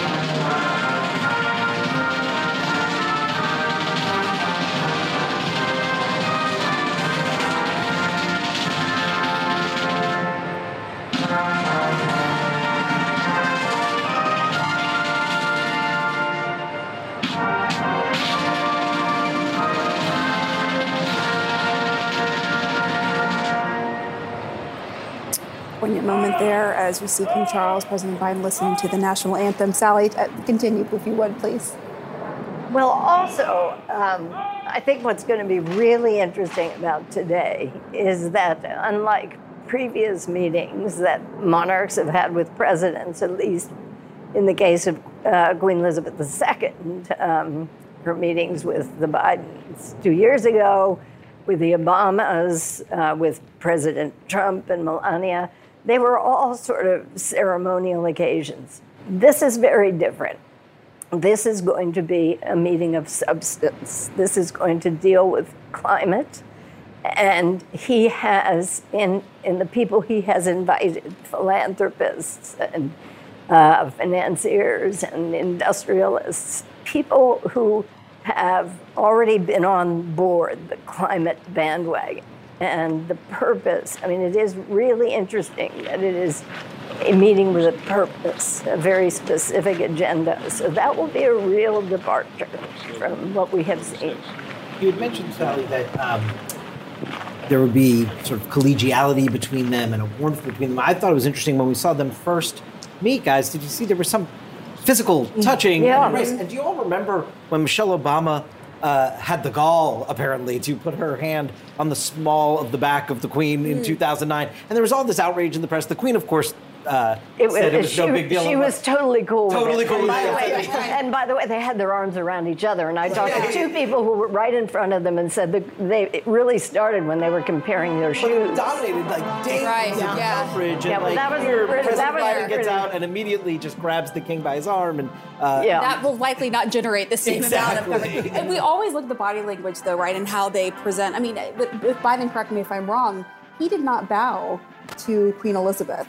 No, he didn't. And to be fair, bowing is optional. Right, it has been. But he had a very warm exchange with them. And said his mother told him not to bow to the Queen. Yes. Right? But I think which fed into what Alex was talking about, and the perception of whether or not Biden is, because of his Irish roots, was not. Right, exactly. Yeah. Max, but I think he's putting that aside. I think this is much more important. Max, I want to ask you, as we watch President Biden and King Charles, walk people through what we're seeing right now. People might have some memories of what President Trump did something similar in a different location, obviously. What are these two actually doing right now?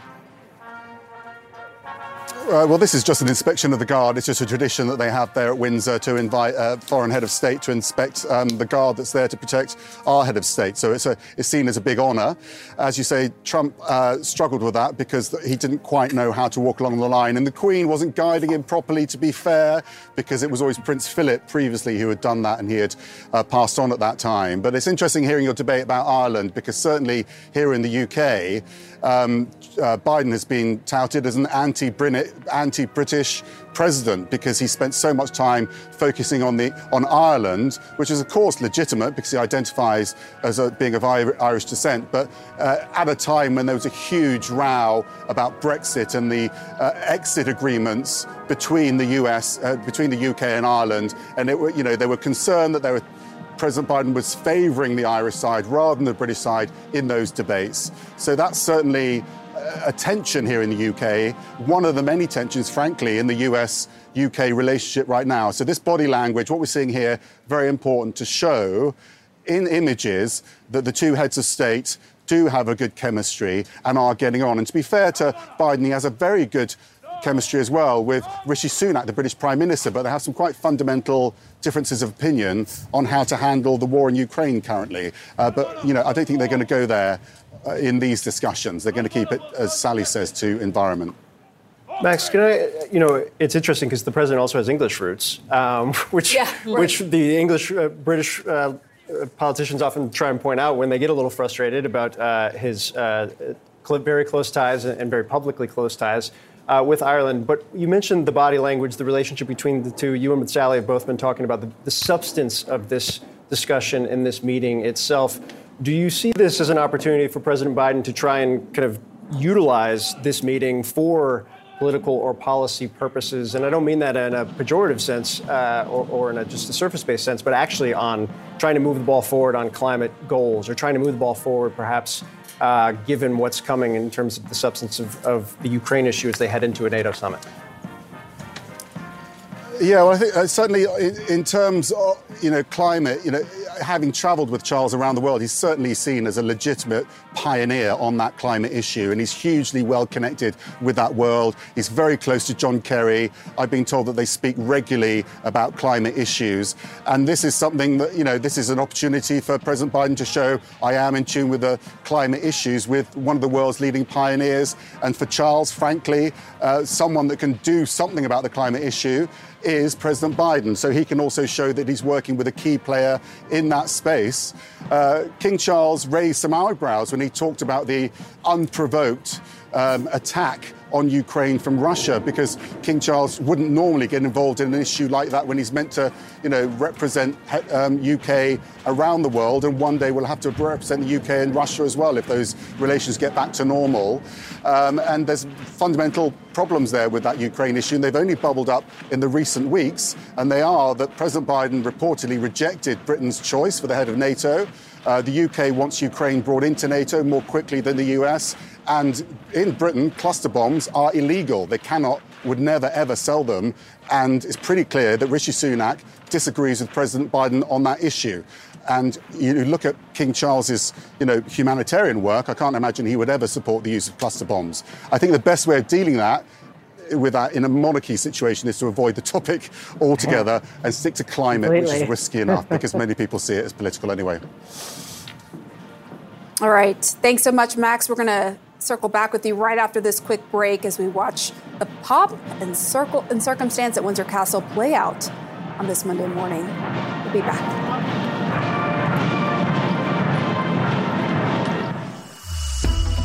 More CNN This Morning to come after the break.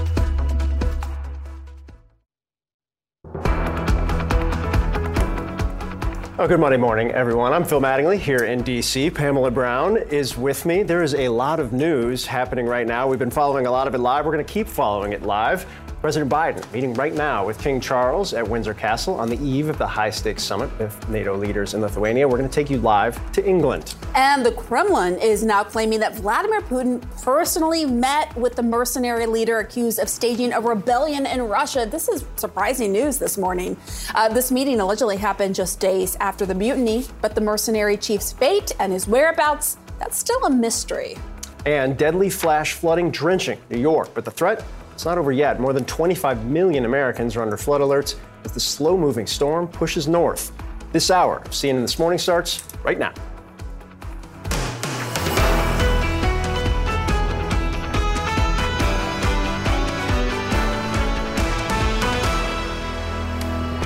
And good morning, everybody. It is happening right now. President Biden is in the midst of his meeting with King Charles at Windsor Castle. You saw the meeting just a short while ago. This meeting happening on the eve of a critical summit with NATO leaders. Yeah. As noted just moments ago. Yeah, the warm embrace there between the two men. The president arrived, inspected the honor guard. It is the first time the king and President Biden have met face-to-face since Charles ascended the throne. They are set to discuss climate change and clean energy.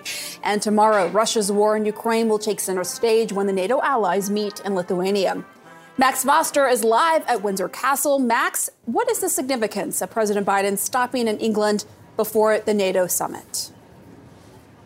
Well, it's always an opportunity that American presidents like to take up and be seen amongst all of that splendor, to be seen on the international stage. In the past, it would have been with the Queen, of course, who was this towering figure on the international stage, the longest-serving head of state. Now it's King Charles at the beginning, really, of his monarchy, and his opportunity to show how he's doing things slightly differently. So, as you say, they are going to discuss climate change. I'm going to have a meeting about that, which in itself was very unusual because Queen Elizabeth never really discussed what was going to be discussed in those meetings. Charles is handling things differently and wants to work with one of the key figures who can actually have an impact on climate change, the President of the United States, to discuss that issue. The key thing about this, probably from our end, is that everything went very smoothly. The two men appear to get on very well. This is all about reiterating the long-term, strong, as the Brits would call it, special relationship between the US and the UK. The US is by far the most important bilateral partner for the UK in the world. It's really important that we can solidify that relationship with the US, whilst Rishi Sunak is dealing with some prickly issues, really, in that, particularly in the how they're handling the war in Ukraine.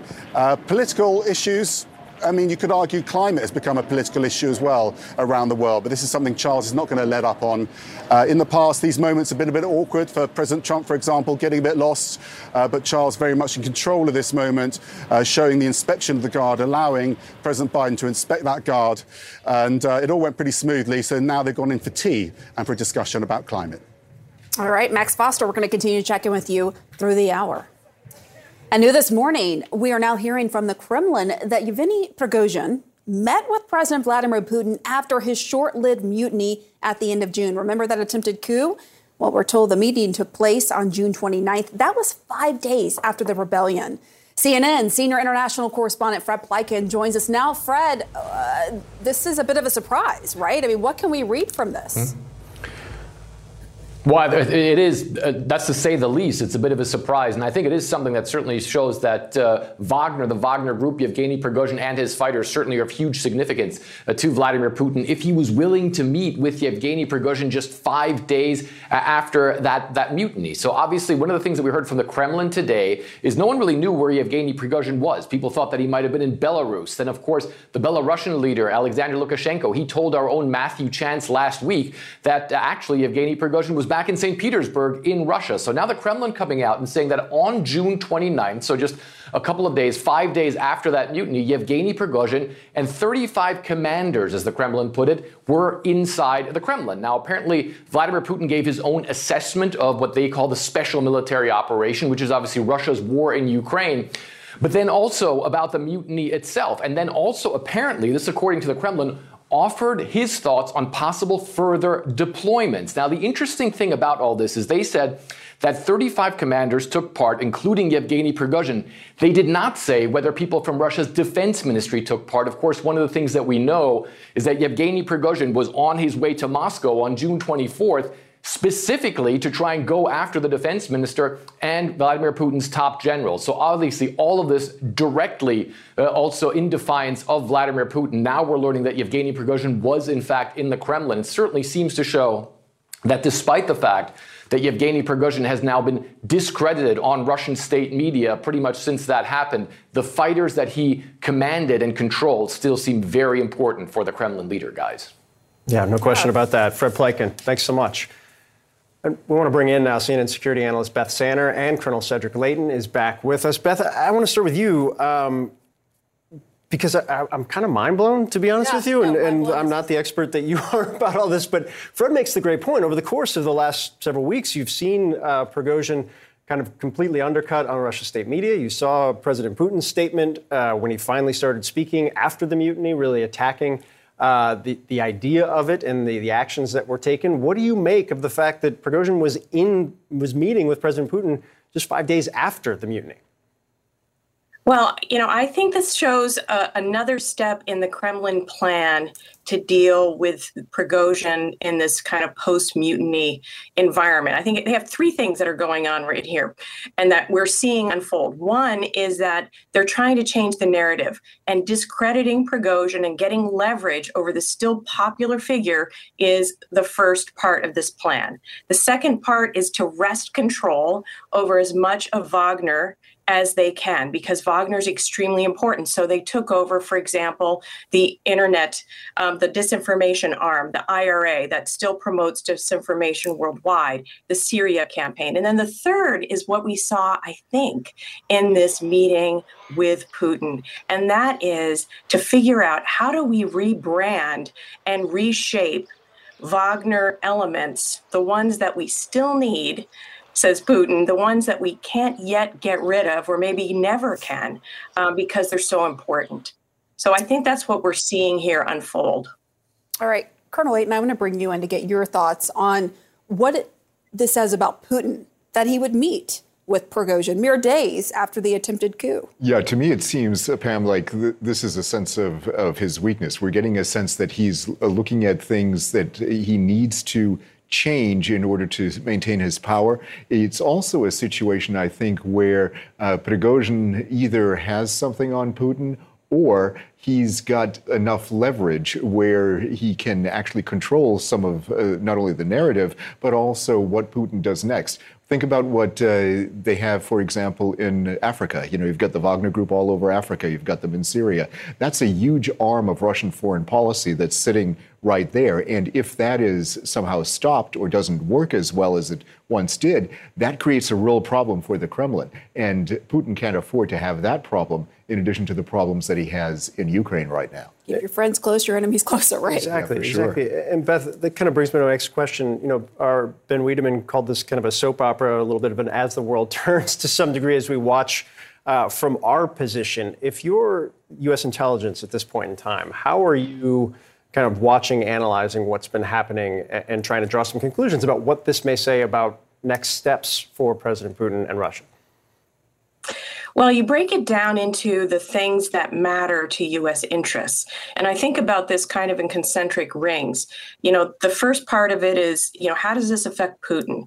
And I think that, while it shows some weakness in terms of the symbiotic relationship, it doesn't necessarily threaten Putin in the near term. And so I think that, he actually is fairly in control at home in the wake of this. But as you move out these concentric rings to the Ukraine war, and then really to relationships, China, the relationship with China and how allies think about it, and then like this foreign policy security arm in Africa, Wagner, these things start to weaken as the ripples kind of go out on these concentric rings. So as an intel officer, you break these down and you start figuring out what are the leverage points to not only understand it, but to take advantage of it.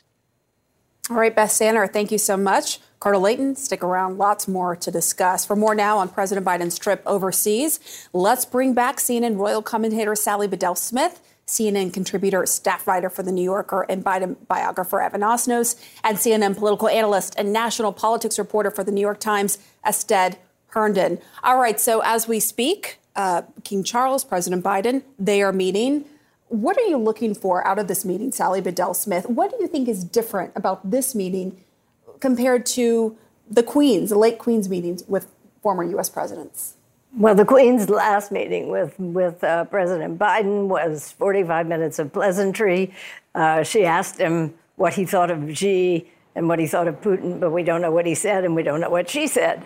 In this instance, it is the first time that as a monarch, there has been a specific agenda. King Charles is very experienced with this. Back in 2007, for example, he started a rainforest initiative, and he had conferences bringing together businesses, philanthropies. He got commitments from governments, $250 million from Sweden and other Scandinavian countries to put money into South America to prevent them from cutting down trees. So in the past, he has focused on very specific actions. That is what he is doing today. He and Joe Biden are asking financial institutions, big businesses. I mean, a lot of businesses now have ESG. They are very much on the page of trying to mitigate climate change.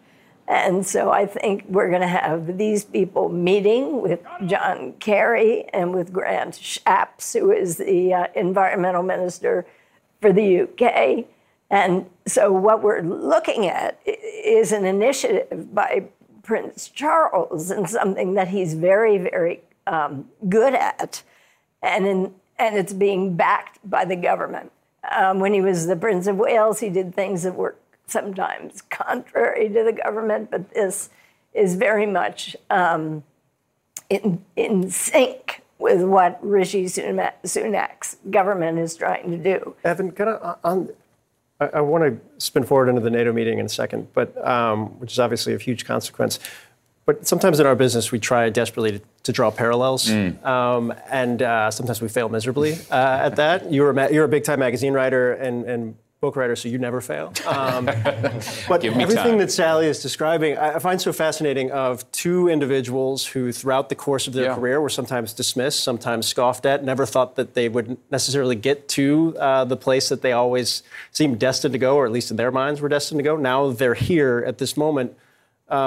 Describe that dynamic. No, I think you're absolutely right, Phil. These are two gentlemen of a certain age who have spent a long time thinking about what they would do when they found themselves at the top of the mountain, getting the job that they've always wanted. Here they find themselves in King Charles's case at the age of 74. Of course, President Biden is 80.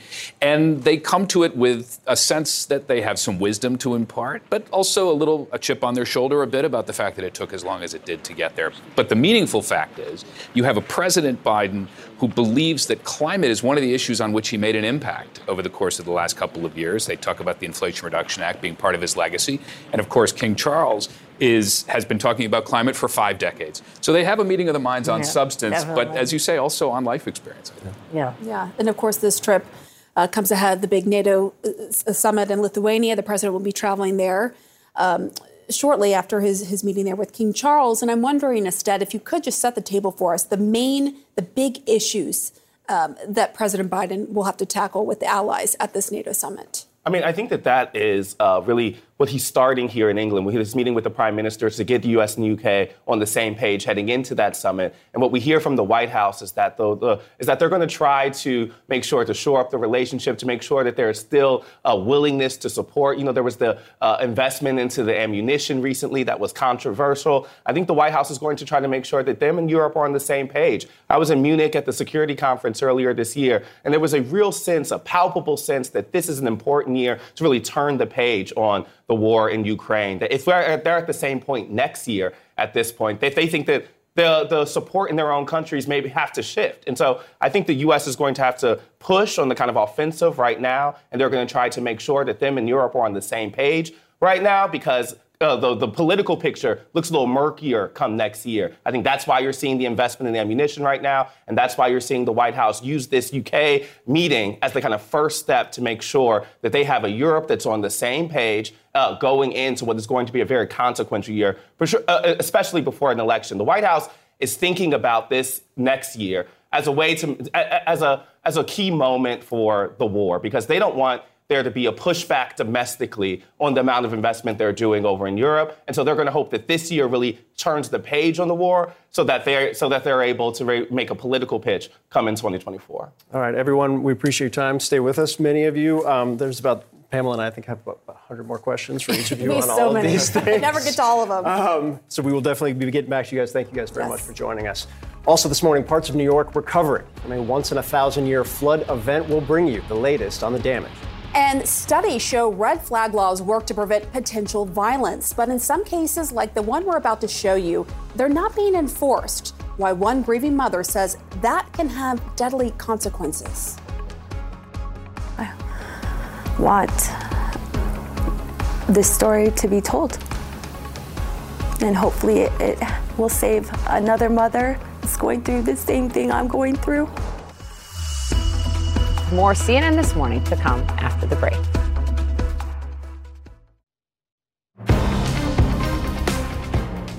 Welcome back. Right now, more than 25 million people across the Northeast are bracing for more flooding after a powerful storm drenched New York with staggering amounts of rain and deadly flash floods.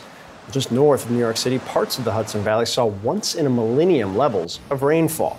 This was the scene in Highland Falls, New York, where a woman was reportedly swept away by raging floodwaters and drowned while trying to evacuate her home with her dog. This powerful storm is now bearing down on New England as it slowly pushes north. Pula Sandoval is live for us on the ground in Rockland County, New York. Pula, you're near one of the hardest hit areas. What have you seen throughout the course of the morning?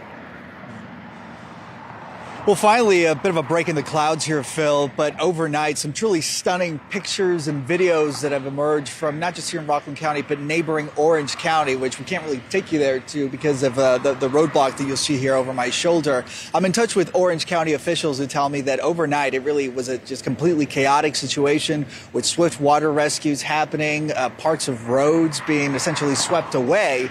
And so today, they are basically reassessing the situation. One of the hardest hit areas that you mentioned there, the town of Highlands, where Orange County officials tell me, unfortunately, one woman, a young woman who was in the process of evacuating her home with her pet, lost her footing in floodwaters, swept away into a ravine, and sadly did not survive yesterday. There is perhaps a glimmer of hope here, as officials saying that all the rest of the residents seem to be accounted for, so Orange County officials do not expect the need for any further rescues, though we will certainly have to see throughout the course of the day. The huge issue right now, though, for a majority of folks here, and all you have to do is look behind me, is going to be travel trouble, I should say.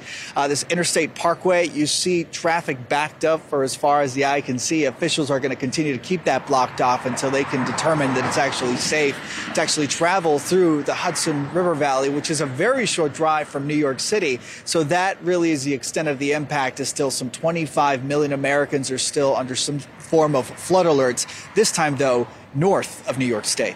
Phil? All right, Polo, keep us posted. Thanks so much. Well, new details this morning about the deadly mass shooting in Philadelphia over the 4th of July weekend. Officials say the suspect actually shot and killed one victim nearly 2 days before going on a rampage through the neighborhood, killing 4 more people. Police say the attack was, quote, obviously planned and that the suspect had been displaying abnormal behavior for quite a while. Gun violence has killed more than 22,000 people in the United States this year alone, according to the Gun Violence Archive. Now some lawmakers and advocates, they are pushing hard for more red flag laws, which could help keep guns out of the hands of potentially dangerous people. But some states that already have those laws in place are struggling to use them. I sat down with a mother who is now mourning because of the trouble enforcing the law. Vanessa Salgado's nightmare began last spring in her Albuquerque home. He was molesting my daughter. Salgado learned her live-in boyfriend, Bradley Wallen, had been sexually assaulting her 16-year-old daughter, Alexia, for years. She called the sheriff's department. We're going to try to get an emergency restraining order. On the body cam video, you can hear Alexia telling deputies about an argument. He was telling me that I had been acting like I had an attitude towards him. I couldn't keep it in, and I said, it's because you sexually assaulted me. And then he got out of his car and he admitted what he did. He told me it was wrong. Weeks later, Wallen spotted Alexia's car at a shopping center. He shot and killed her and her cousin Mario Salgado, and then turned the gun on himself. It was Mother's Day. No parent wants to lose a child. No parent wants to see their child gone before them. Honestly, I wish he would have took me and let her live. Vanessa says she had told law enforcement Wallen owned guns. The restraining order she filed against him lists 2 firearms. And I literally opened up the drawer that had the guns in it and showed the officer. And did the officer say anything about whether those guns could be taken away? No. These 2 were inseparable. What Vanessa didn't know then is that New Mexico passed a red flag law, which allows firearms to be temporarily taken away from those deemed dangerous to themselves or others. Deputies escorted Wallen as he retrieved his weapons from the home, along with his belongings. I said I was concerned he possibly might commit suicide. So you told law enforcement you were worried he would commit suicide? Yes, ma'am. That alone should have allowed Vanessa or the police to file what's called an extreme risk firearm protection order or gun restraining order. But she was never told of that option. I just wish I would have known. So I would have had the right path to protect my daughter and my nephew. The system failed on all facets. Sheriff John Allen wasn't in office last year when the murders happened, but he says there was a breakdown in the process. She did convey that he could harm himself. That seems to be an example of when guns should be taken away under this law, right? Correct. So was it a mistake? They weren't? I don't think it was communicated correctly. The information wasn't relayed to the district attorney's office enough, and that could be from our detectives, that could be from family, that could be from witnesses, that could be from victims. What happened to the Salgado family is a key example of how difficult it can be to implement these life-saving laws in some states. Records obtained by CNN show New Mexico's red flag law has only been used about 30 times since it took effect in 2020. As a comparison, Florida's similar law has been utilized more than 11,000 times since it was enacted in 2018. It's difficult for people to understand how to enforce the law. Education and training hasn't gone around the state like it should have. Of the 21 states that have red flag laws on the books, New Mexico is by far the most gun violent. It's a blue state that is mostly rural, yet it has the 3rd highest gun mortality rate per capita in the U.S. Even with that violence, New Mexico sheriffs petitioned against the passage of the law and created Second Amendment sanctuary counties where it wouldn't be enforced. A judge weighs every decision, but because red flag laws are relatively new, there tends to be misinformation. It's not law enforcement filing in a vacuum. There is a judge looking at the facts of the case and then making a determination based on that. Studies show red flag laws can work to diffuse potential violence. The key is making sure people know about them. I just want to have a voice for my kids, and I want this story to be told. And hopefully it will save another mother that's going through the same thing I'm going through. I want to thank Vanessa for sharing her story with us, the courage to sit down and share, given the death of her daughter and nephew. And experts say red flag laws are legally sound because they're based on domestic violence laws. A recent Johns Hopkins study showed red flag laws temporarily disarmed 660 people in 6 states who threatened to kill multiple people. Of course, no one is suggesting that all of those people would have gone on to commit murder, but experts say if even one life is saved, the laws are worth enforcing. Well, a U.S. Marine is taken into custody after a missing 14-year-old girl was found at a Marine Corps base in Camp Pendleton in California. The San Diego County Sheriff's Department says the girl's grandmother reported her missing last month. She was found at the base north of San Diego 2 weeks later. CNN national correspondent Camila Bernal joins us live from Camp Pendleton. And Camila, what else have you learned about what actually happened here? Hey, Phil. So we're learning that the Marine was taken into custody for questioning. That's after that 14-year-old girl was found here at the barracks on base. That happened on June 28th, and it's according to the Marine Corps. They released a statement, and I want to read part of it because what they're saying here is that this command takes this matter and all allegations very seriously. The incident is under investigation, and we will continue to cooperate with NCIS and appropriate authorities. Now, the NCIS is the Naval Criminal Investigative Service, and they declined to comment, citing respect for the investigative process. But the San Diego County Sheriff's Office did release sort of a timeline of what had happened here. They said the 14-year-old's grandmother went to authorities and reported the girl missing on June 13th, but she told deputies that her granddaughter had actually ran away from home on June 9th. That's when authorities then put her name on multiple missing persons databases, but it wasn't until the 28th that military police actually found the 14-year-old here on base. Detectives interviewed the girl. She was offered resources, and she was reunited with her grandmother. But there are still a lot of questions here in this investigation, and we will have to wait for the NCIA to give us the results of the investigation. But as of now, a lot of questions here on base, Phil. All right, indeed. Camila Bernal, thanks for your reporting. And we are live at Windsor Castle, where President Biden is meeting with King Charles ahead of the NATO summit. We're going to take you there on this busy Monday morning. Up next, stay with us.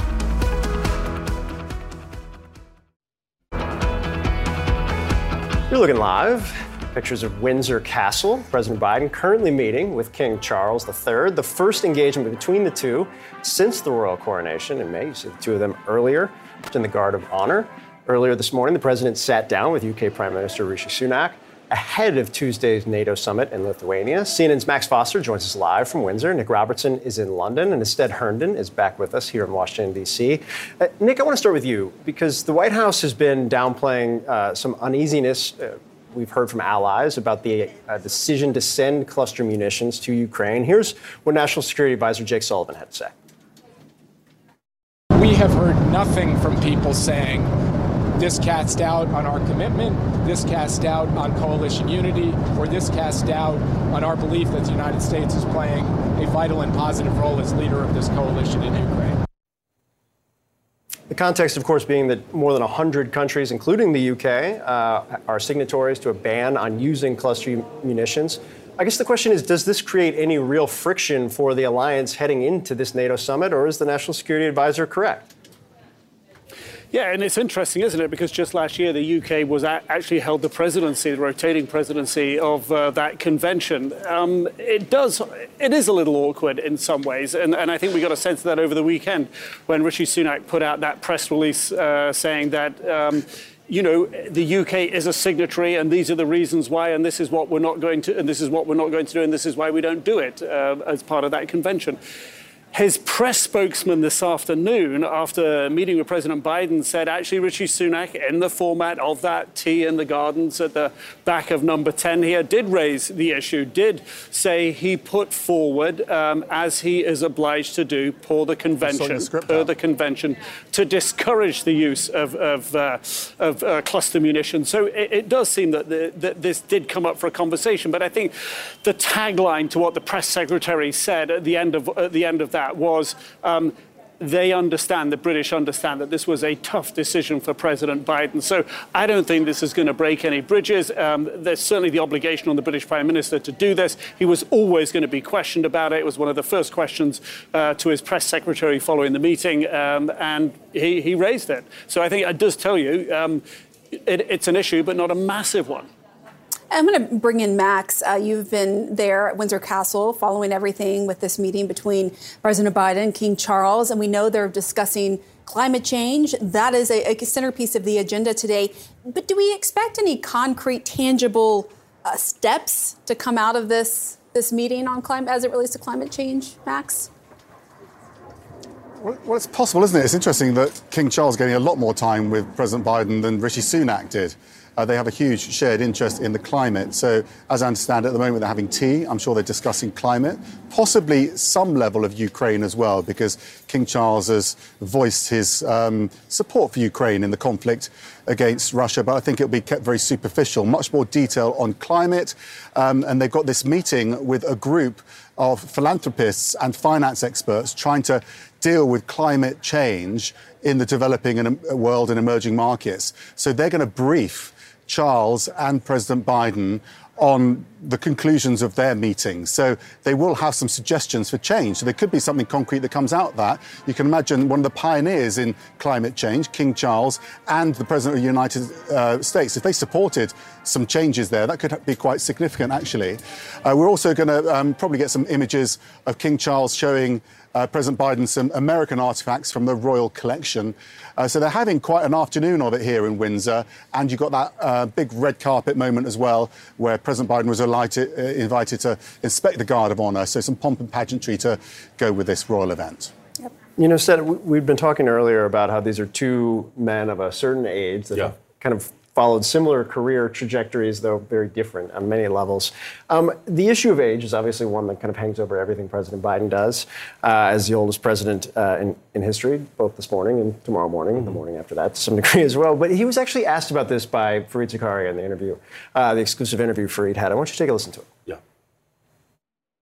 I think we're at an inflection point. I think the world is changing, and I think there is one thing that comes with age, if you've been honest about it your whole life, and that is some wisdom.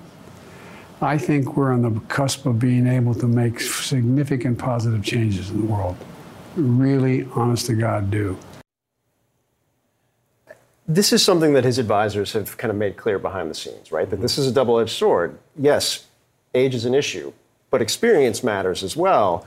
And there's probably no place that he's demonstrated that experience matters more so than on the world stage. Yeah. What's your read on that? Absolutely. I mean, when I was looking at those images from London and thinking about him going to Lithuania for this summit, I was thinking about how this experience gives Biden a kind of unique ability to thread a really tough needle on this issue. And you've had kind of universal praise from him, from the Democrats, and I think some Republicans who have acknowledged that this is kind of a role that maybe only Biden could do. And so I think as we head into the election, when age certainly, to your point, will be a concern, this is what the White House is going to try to pitch, that this is the positive of that age, that he has the experience and that he has been able to show that, particularly on this issue. The question is whether voters are valuing that in the same type of way. You know, when we were talking to people about how they feel about Biden, there wasn't dissatisfaction with his actions as president. It was a kind of implicit feeling that they felt like he was supposed to be a bridge to a next generation, and maybe that in running for re-election, that he's kind of breaking that promise, right? And so that has nothing to do with the facts or the substance of his actions.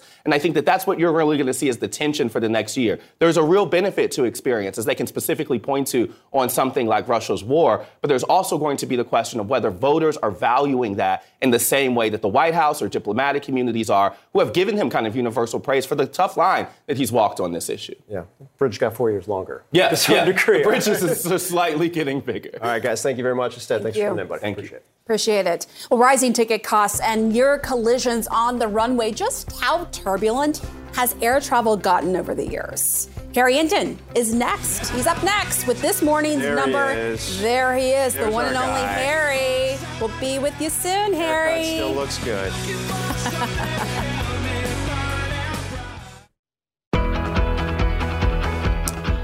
From roller coaster ticket prices to near collisions on the runways, the airline industry has been seeing plenty of turbulence, and not just in the skies, right? So what's ahead for flyers? CNN senior data reporter Harry Hinton is here with this morning's number. All right, good morning, Harry. What is it? Good morning, Pam. All right, this morning's number is 4. Why?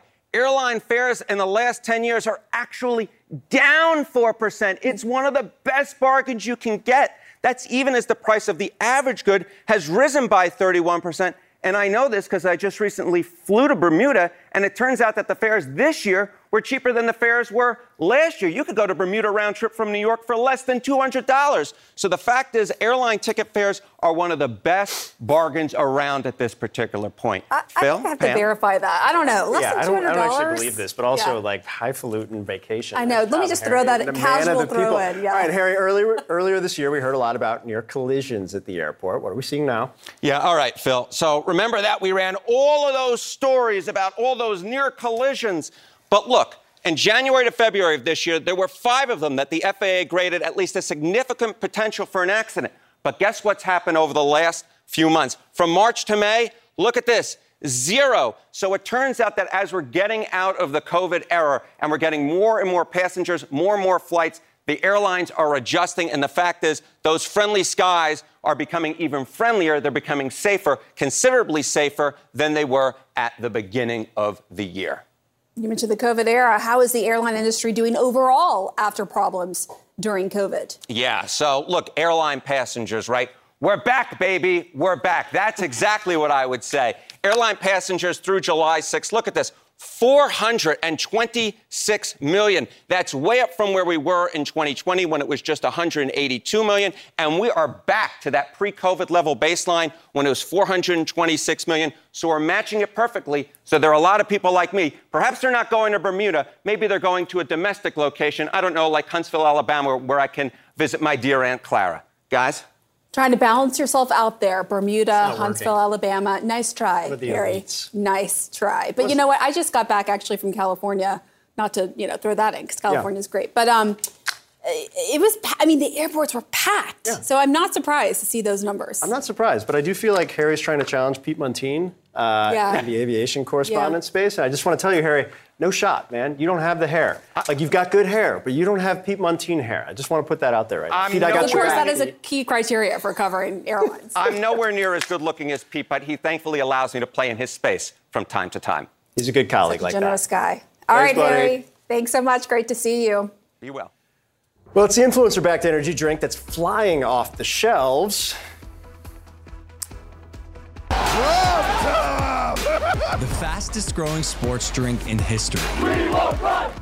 So do your kids drink this? Apparently this is really popular amongst kids, and now some lawmakers are calling on the FDA to investigate it. We're going to tell you why up next.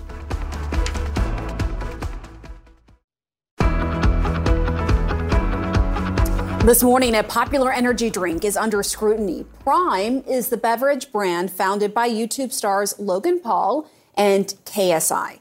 Prime Energy is especially popular with kids, even though there is a warning label that says it is not recommended for anyone under age 18.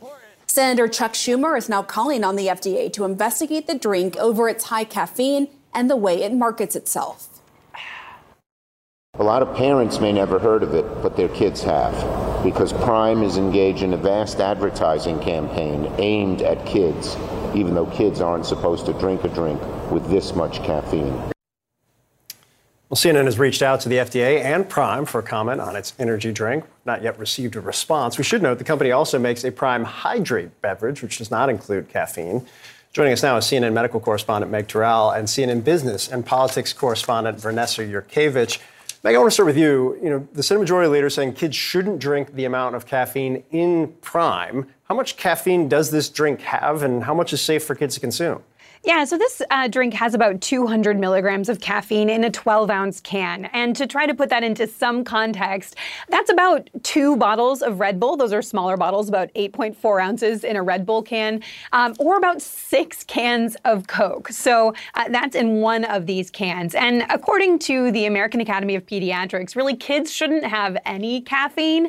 Some pediatricians say for kids who are, 12 and older, maybe up to 100 milligrams per day. That's a soda or 2. For adults, the FDA usually says about 400 milligrams per day generally doesn't affect people. But for kids, the warnings are, this can affect their sleep. It can cause dehydration, higher blood pressure, anxiety. And there are concerns about too much caffeine's impact on their development in terms of neurological development and their cardiovascular systems, guys. You see Chuck Schumer really taking aim at the marketing here. So, Vanessa, on that note, how is Prime cornering the market and getting the attention of kids?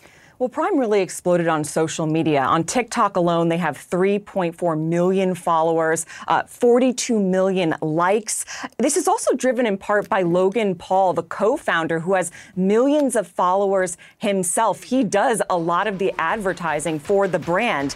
But it's important to note that this is the energy drink side of the brand. There's also the sports drink side, but the energy market is huge. In 2022 alone, sales were at about $58 billion. This year, we're going to see about $62 billion globally, and projected in the next 4 years, $83 billion.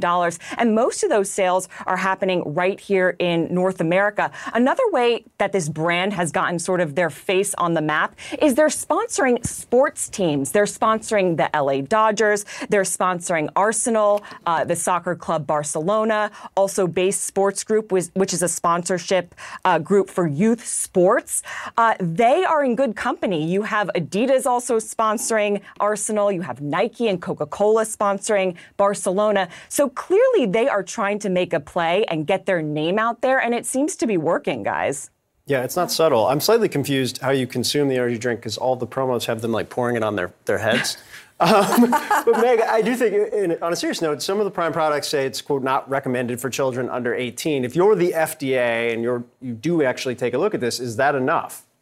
Well, it really depends, I think, from the FDA perspective, from what I've been hearing from experts this morning on whether they are hearing about instances of actual harm coming from this. I was talking with former FDA Commissioner Dr. Scott Gottlieb. He pointed out when he was in the role, he issued public health advisories around things like this. So that's just to let people know about the situation, basically put out a warning and some information so that parents know about this. That is sort of a softer way of getting at the issue than actually taking any kind of enforcement action, which I'm hearing from experts is a much harder thing for the FDA to do here. But really, it's, is this actually causing harm? And the marketing, the nature of it is that it's specifically bringing more children into the product. Yeah, it's becoming quite the status symbol among children, right? To have these drinks in hand. It's no longer the shoes or whatever, kids, popular around kids. It's about the drink. So this is really a fascinating conversation. Thank you so much, Meg, Vanessa. We appreciate it. Thanks. Well, a historic first for professional baseball. 2 college teammates, Bayou Bengals themselves, take spots 1 and 2 in the Major League Baseball draft. Pick Paul Skeens. Dylan.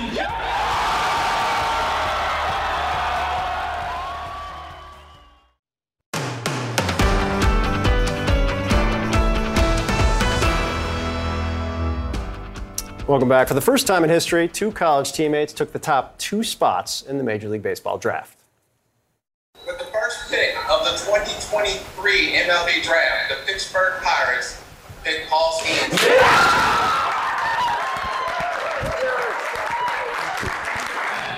The Washington Nationals select Dylan.